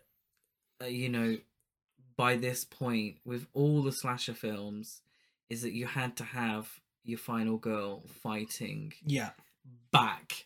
Rather than fighting to survive, you had to have that moment. And I don't think they wanted to kill off Leatherface because they probably wanted a sequel, not realising that the sheriff was probably the more popular character. So just cut off his arm. Don't kill him. Don't kill him. This might make money. Erin runs outside and flags down a trucker, sadly not the driver of the Black Maria, whom she tries to convince to drive away from the Hewitt house, but he stops to find help at the gas station. Luda May and Hoyt talk to the trucker. The second case of someone not explaining themselves properly and not telling the driver, don't go there because they're going to try and kill me or potentially you as well. Yeah. Luda May and Hoyt talk to the trucker whilst Henrietta watches the baby. But when Henrietta goes outside to give Luda May her raincoat, Erin sneaks the baby out of the eatery and places her in the sheriff's car. This is a very well-edited scene. So Hoyt goes towards the truck. That's the last place where we saw Erin. So, we see a hot wire and something. We're going to assume it's the truck. But when he opens the door and there's no one there, it turns out she's hot-wired his car and she runs him over repeatedly until she kills him. She does. Such a great scene. Yeah, so this is the sort of redemption that we weren't allowed to have with Leatherface. Yeah. Because, like I said, they wanted a sequel, not realising that they've just repeatedly ran over the character that they would give a much bigger role in the prequel. Because they wanted him back, because he was so great in the role. Leatherface suddenly appears in the road and slashes the car with his chainsaw. But Erin manages to escape with the baby and he watches in frustration as she drives away. 2 days later, in the style of found footage and continuing the film's opening scene, 2 investigating officers are killed by... Because the Blair Witch Project came out a few years earlier and made lots of money. In Leatherface's dingy basement, it doesn't look too different to the house in the Blair Witch Project. 2 investigating officers are killed by Leatherface whilst doing a crime scene investigation, and the narrator states that the case still remains open to this day. Dun dun dun. Yeah, I mean, and then showing you the only known image of Leatherface of what he looks like. Yeah, that's a clever move. It's a cheap move, but it's a clever move. I like it. Yeah, it's a film that's kind of full of cheap moves. Yeah. Jump scares, increased gore, Jessica Biel's wet t-shirt for the majority of the film. I mean, it knows its audience. It knows what its audience wants. You know, it highly stylized, gory. You know, a lot of it was cut, but gory. Mm-hmm. Teenagers in peril. Film. That's creepy. That uses a lot of set design to bring the creeps together. Mm-hmm. It is a true remake of the original because it shares a lot with the original, but just comes at it from a different angle, a grander angle, much bigger, much more stylish, bigger budget, more. How do you like it? It's all right. It ain't bad. Yeah. Is it a groundbreaking masterpiece? No, not even close. Is it a fun time had by all? You know, thumbs up on that one. So that brings us to the cinematography, scares, kills, and soundtrack section of this episode. Starting with 1974, I mean, the cinematography is phenomenal. The entire film. Daniel Pearl did the cinematography for both films. He did. Thank you for what I was going to say. Oh, sorry. Well, it's more of a question. It's true. Daniel Pearl did do cinematography for both. The original looks like a fucking snuff film. If you didn't tell anyone that that those are actors and everything, they had no idea what this film was. It looks like a fucking snuff film. Yeah, it's one of those films you want to watch in, oh my god, 16mm. Yes, no, it's one of those that you want to watch like that. We did the horror marathon. Yeah, Shell Cinema. Did we?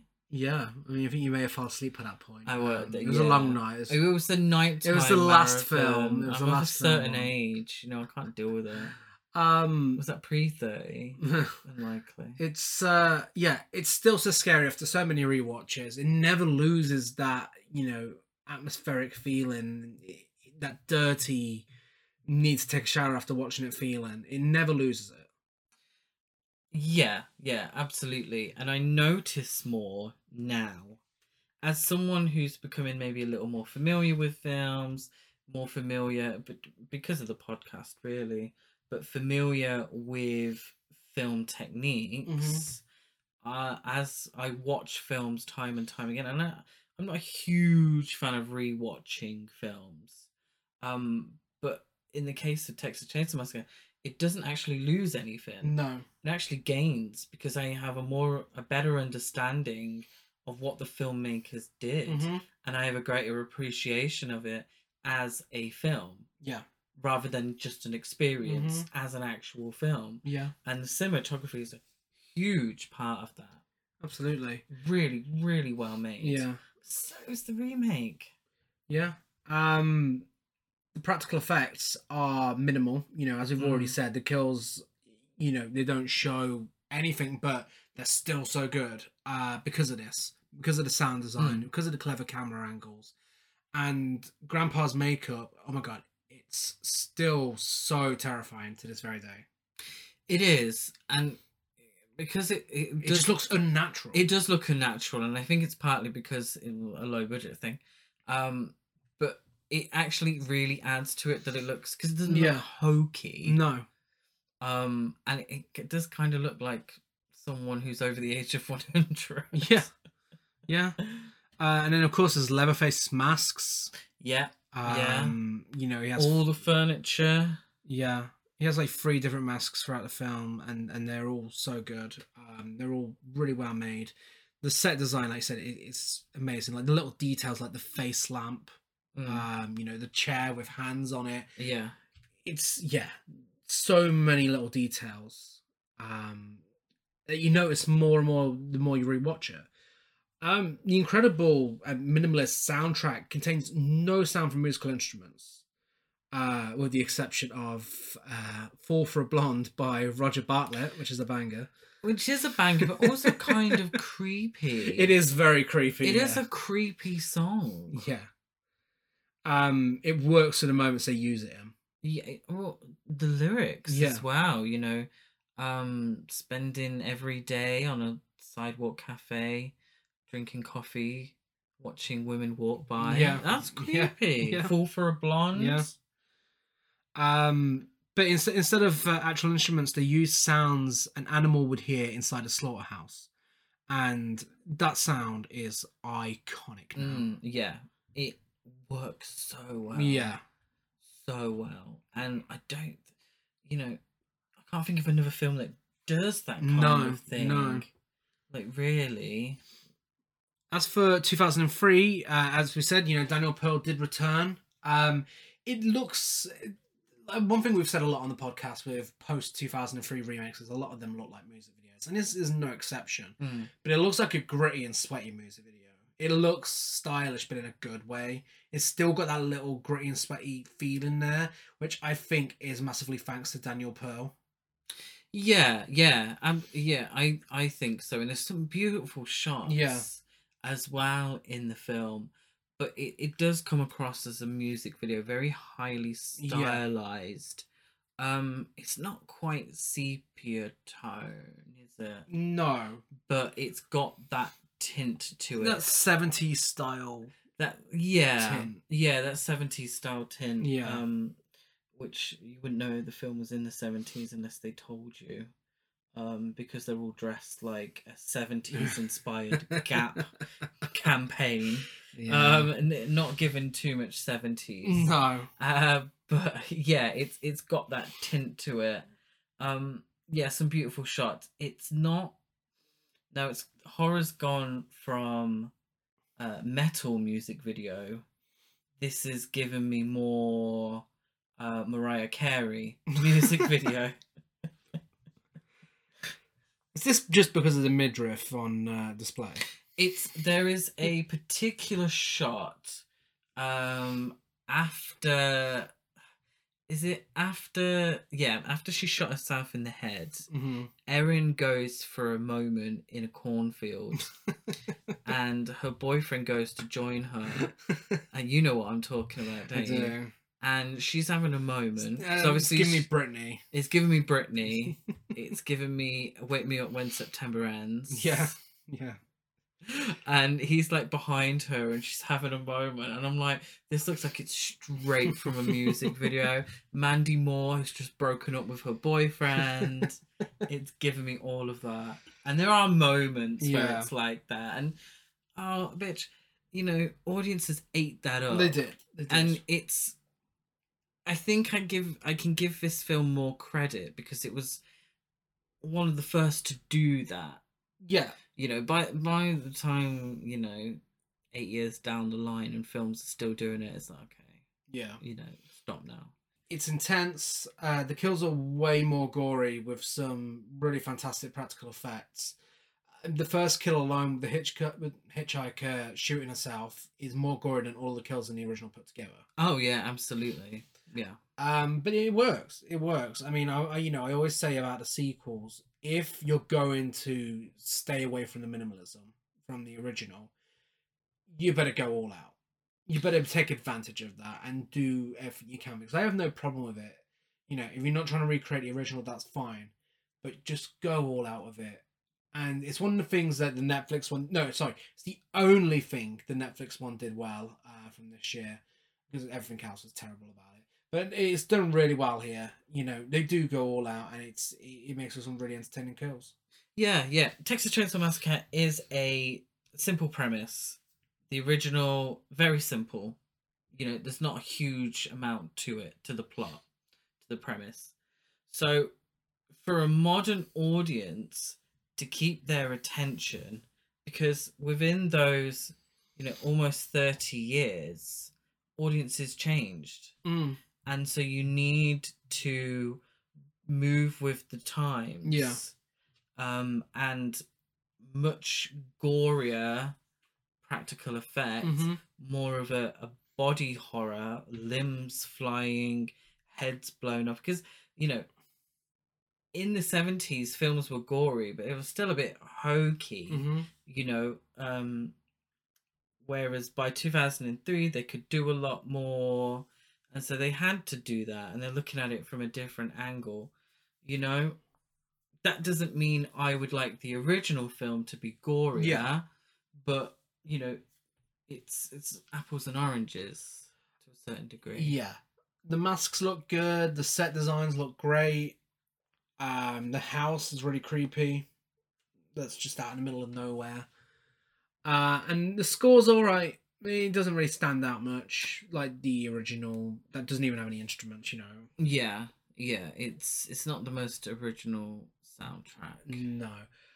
So I think for everything, I'm going to give it to the original because, I mean, you know, can't complain about a lot of what the remake does, but the original's on another level.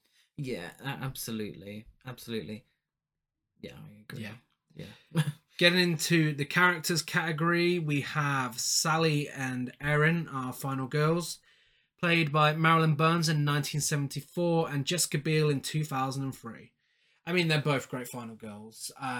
Sally is the OG final girl, you know. She's the first one to ever do it. And the performance is incredible. You know, she's easy to sympathize with. She is into survival. And, yeah, she's just believable. You know, everything she does, beat for beat, is believable in that situation. Yeah. She's the girl next door. She's, you know, she's an average teenager. And she's stuck in a hellish situation. And that makes her relatable in that sense. Sally, by the end, fights to survive. She never actually physically fights back like Erin does. Yeah. Because the role of the final girl had changed a lot by the time Erin came along. But what Sally did was just fight to survive. Yeah. Run, flee, you know, do whatever she could in a hellish situation. You know, and the antagonist, only one antagonist dies, and that's purely by accident when he gets ran over. Yeah. And I think that makes her more relatable in the terms of, not, you know, not everyone is going to be running around cutting arms off. No. You know? No. But Jessica Biel does a good job of that. You know, she does. Slays in a cowboy hat with midriff on full display. Just cannot stop getting that white t-shirt wet, can she? It's terrible. It's terrible. For a film that only has one scene in the rain, she's soaking for a lot of that film. A lot of it. That top becomes see-through quite fast. It does. Yeah, it's almost like Michael Bay's producing. She's the most 2003 looking character in the 70s. She definitely is. she ain't even got a pair of flares on. No. And she's just got normal denim jeans. She's the most sensible and likable out of the bunch of friends. She's the one that's most sympathetic, which to one degree is the reason they get into trouble. Yeah. But it also makes her more likable. Yeah. She's just a really strong final girl. You know, Jessica Biel's very good in the role, and I would have rather have seen a sequel with Jessica Biel and the baby coming back 20 years later than the fucking shitty Netflix sequel that we got. They tried to make us believe that Mandy from Mandy is Sally. I'd have rather have seen a sequel to this with Jessica Biel. She Mandy from Mandy? She is Mandy from Mandy. What is Sally? Sally Hardesty in this year's one, yeah. What other film was she in then? I'm not recognising her. I don't recognise her from Mandy. Do you not? As Mandy? No. Oh, okay. I'm not sure what else she was in. Oh no, we're doing that thing we said we wouldn't do. But anyway, that's a different film anyway. Oh, that's a different film. That doesn't count. But yeah, I mean, of course it goes to Marilyn Burns just for that performance.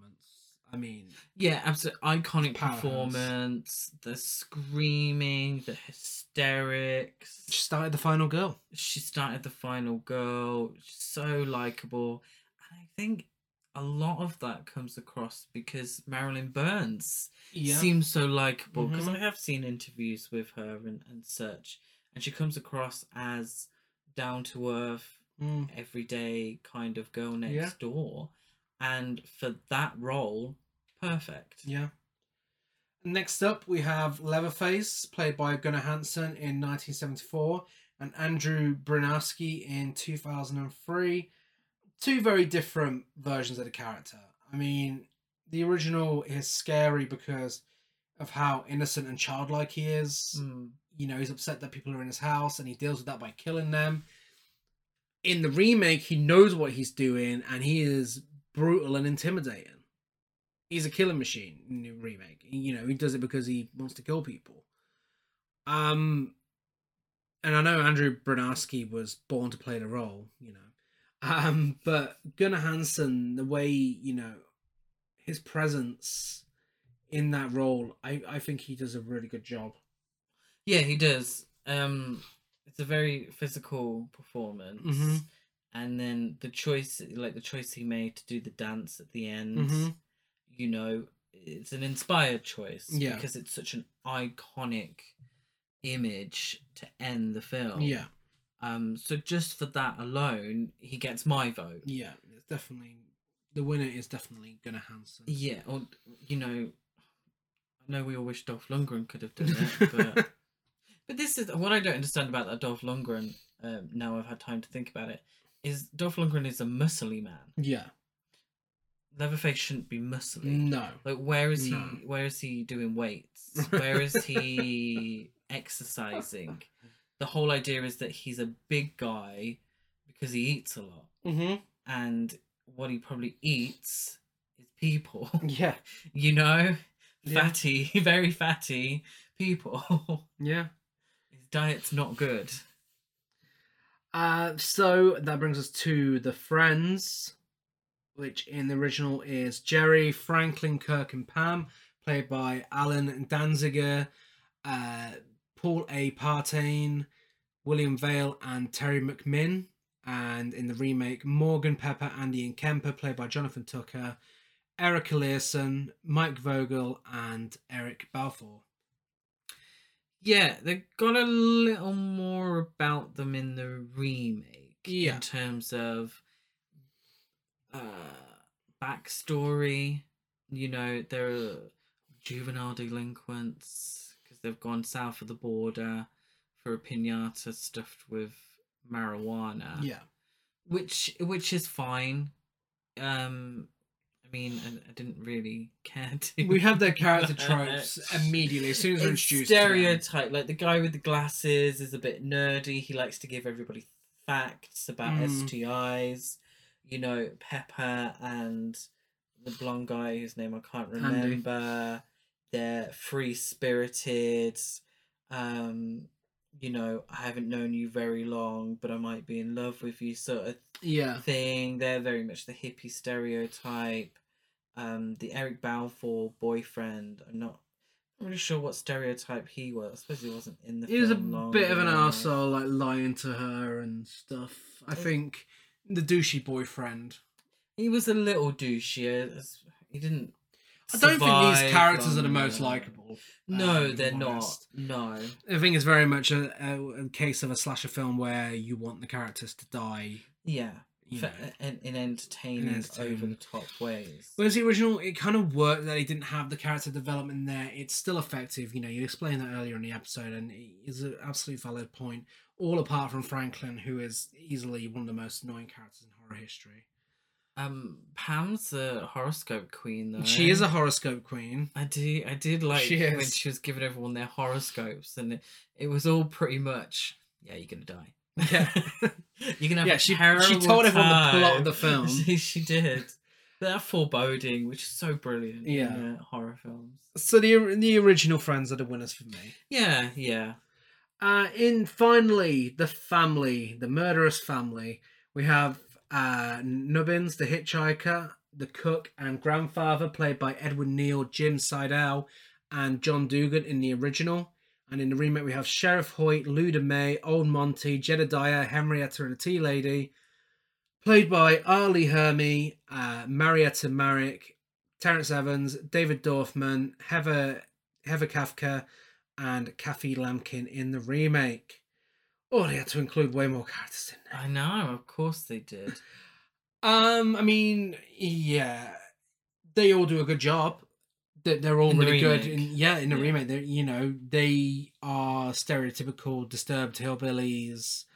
And Ali Ermey is the best thing about the film. He is fantastic. He's a scene stealer. But whereas the stereotype goes, the original kind of created that. Yeah. They're grubby, they're unpredictable, they're scary. I mean, they're arguably more deranged than Leatherface because they know what they're doing. Yeah, absolutely, I agree. And there's so many in the layers to the original. cook, Yeah, Leatherface is, very animalistic, doesn't really know what's going on and just sort of trying to protect himself in the only way that he's been shown. Mm-hmm. Whereas I find with the other two characters, the hitchhiker and the cook, they are more aware of what they're doing. And they've probably made Leatherface violent. Mm-hmm. Jim Seidow? Yeah.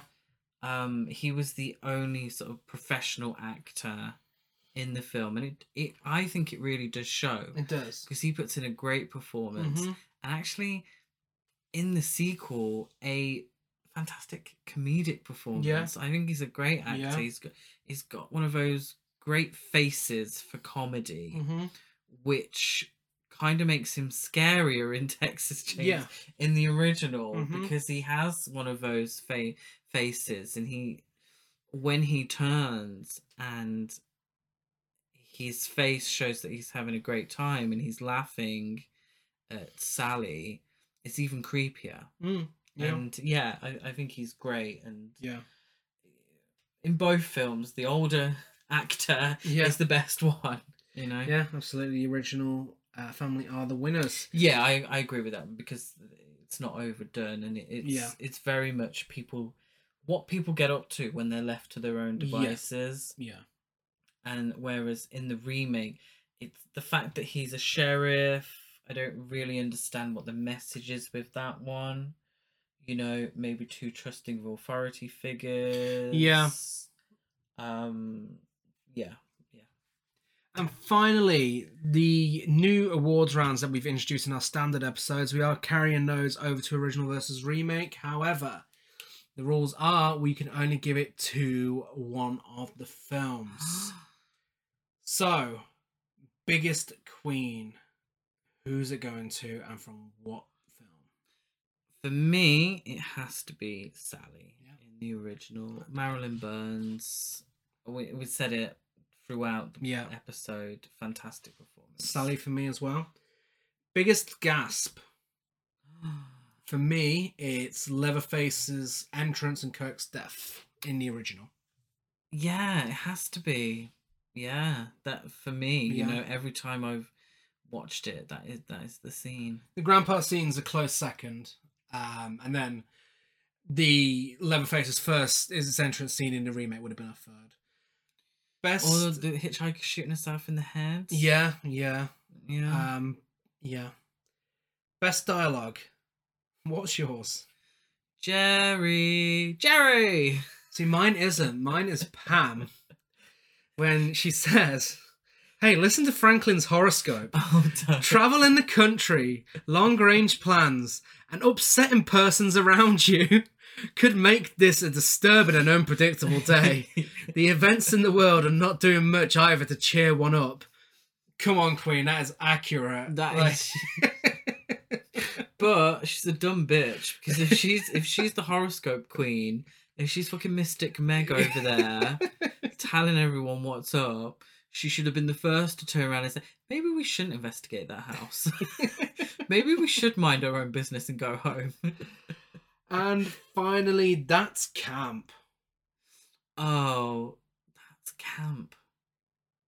That's a difficult one. What are you guys? I've picked Leatherface's dance. Because that is quite as much as it's the first thing that ever scared me on film, looking back at it now, it is very camp.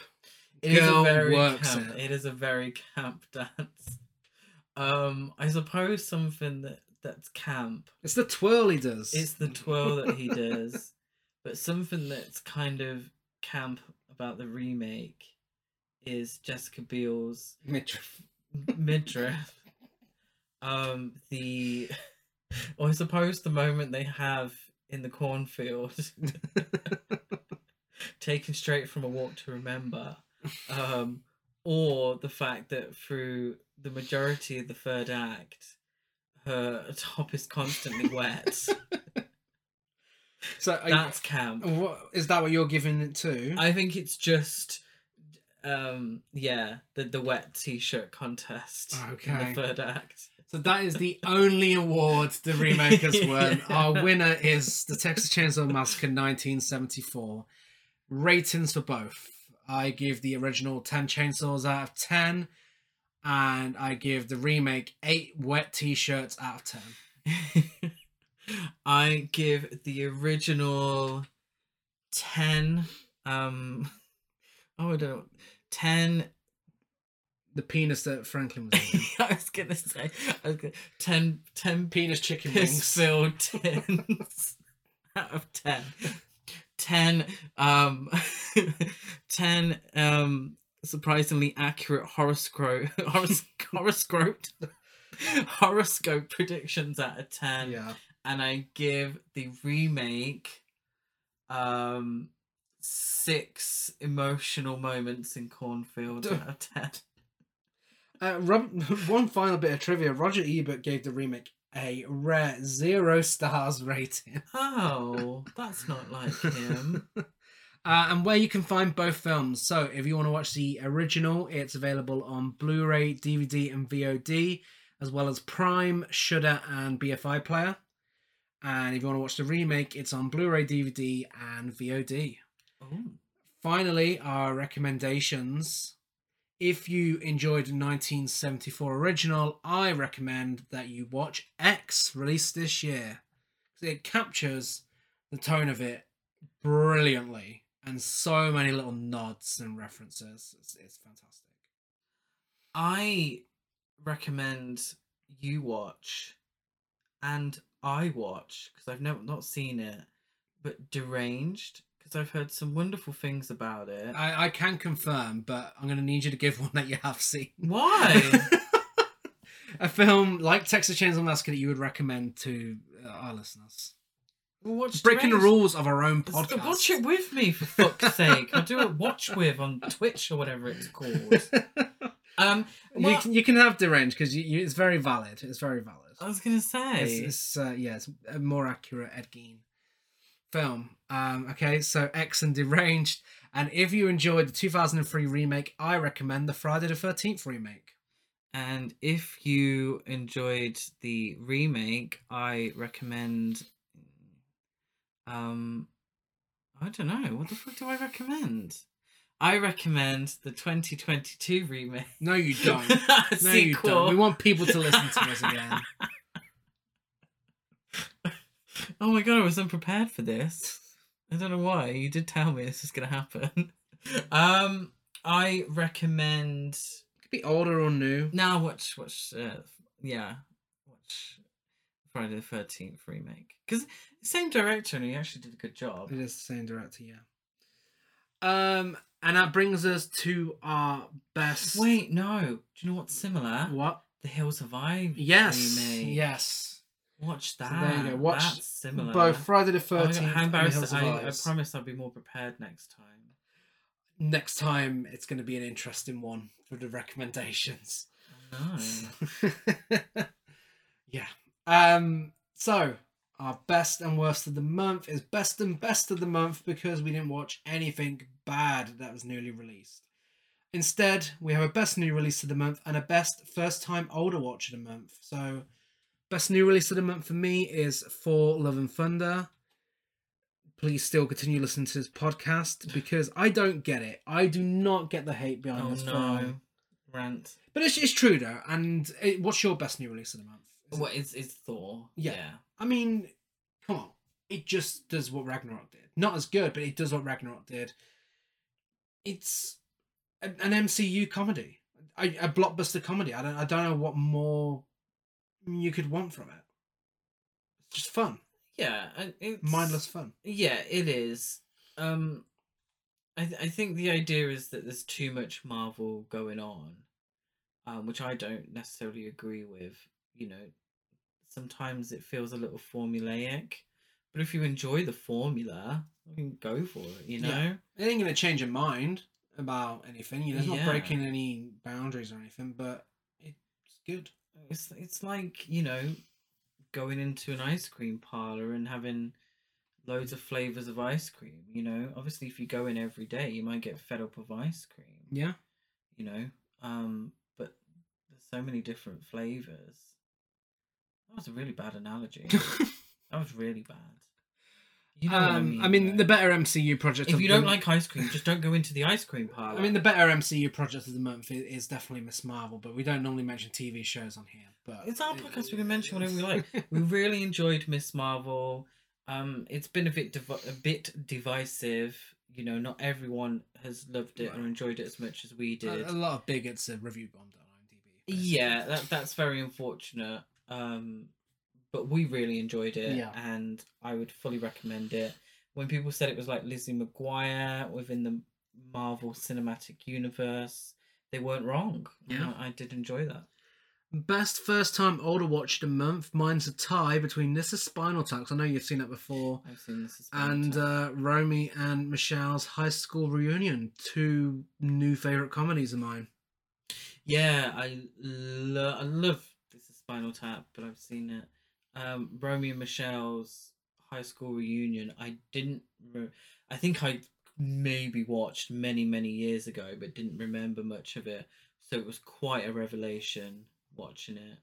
Loved it. Really enjoyed it. That and Monster in Law. Is that your... Yes, Romy and Michelle. Yeah. I think it's getting a sequel. I think. Yeah. Don't quote me on it. I hope so. But really excited for that. Really, just comedy gold. Honourable mentions of a first time watches for me that I really enjoyed. Better Off Dead. Snow White and the Seven Dwarfs. First desperate time to show watch. you that film for ages. Yeah. Pompo the Cinephile. New anime film out of the cinema, It was which was alright. really good. Yeah, it was alright. She Done Him Wrong. I'm No Angel and My Little Chickadee, because we did a bit of a Mae West marathon in preparation for Sextet. The Curious Dr. Hump. I mean, Oh yeah. there was a lot of Curious Dr. Humping going on in that film. That was a weird one. It was very enjoyable. It's on the wilder side of cinema. As is Treasure of the Ninja.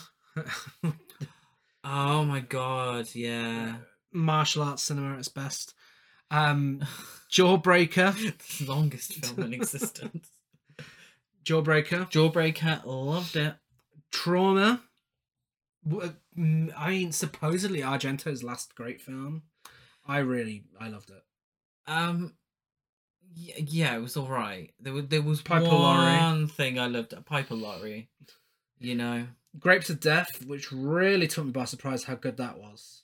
I thought it was fantastic. French take on the zombie film. Yeah. Dog Soldiers. After many years of meaning to watch it, finally watched it, and it was really good, really fun. Yeah, very British. Divine Trash documentary, which we watched in preparation for Pink Flamingos, and it was a really great documentary. And finally, in relation to this episode, the Shocking Truth documentary. Yes. Anything you want to include? You watched SLC Punk for the first time. Oh, assume yes, that'd wanna be on your honourable did. That was mentions. fantastic. Really enjoyed SLC Punk. Yeah, that was great. I wasn't sure if I was going to. Strange one. Yeah. Matthew Lillard was fantastic in that. That actually reminds me of something I forgot to mention earlier in the episode. If the 2003 Texas Chainsaw Massacre was cast 2 or 3 years earlier, it would have been Jennifer Love Hewitt, Sarah Michelle Gellar, Freddie Prinze Jr., Ryan Felipe, and Matthew Lillard. Well, that's just I Know What You Did Last Summer. Not entirely. Matthew Lillard was not in I Know What You Did Last Summer, but That's you tell me, looking at those characters, that's not who it would have been. It absolutely 1000% would have been Jennifer Love Hewitt. Yeah, in the lead role. Especially in the lead role, especially if Wet T-shirt was a big part of the premise. Well, Actually, Ryan Felipe probably would have Would played have been the blonde one. slightly douchey boyfriend. no, you'd been the blonde one. Freddie Prinze Jr. would have been the boyfriend. I mean, Freddie Prinze Jr. doesn't do douchey. No, but it would have been a shock when he died. Yeah, I suppose so. But yeah, that's our original versus remake episode. Let us know on social media if you're a fan of Texas Chainsaw Massacre. I assume you're a fan of one of them. We are Horror Cult Trash over on Facebook and Instagram, Horror Cult Trash on Twitter. I'm DelicGaz92 on Letterboxd, Gazmo205 on Instagram, and GazCruise92 on Twitter. I am Chris Barker823 on Letterboxd and Instagram. If you're enjoying what you're hearing, if you like this new format we've got on the go, then give us a rate, review, and subscribe on iTunes, like a follow and everything else, a rating on Spotify. Buy our merch on redbubble.com. Our logo and faces on a variety of objects. And next month, next week, Tuesday, we're starting off Summer Screams with Camp Blood. And next month, for a Summer Screams special, original versus remake threesome, first in a while, we're discussing all three versions of Humanoids of the Deep. Oh, yeah, We are. Humanoids from the Deep. Apologies. What did you say? Of the Deep. I like the original. It's a sleazy fucking film, but it's a lot of fun during a lot of it. Not certain scenes, but a lot of it. Remakes both look so trashy.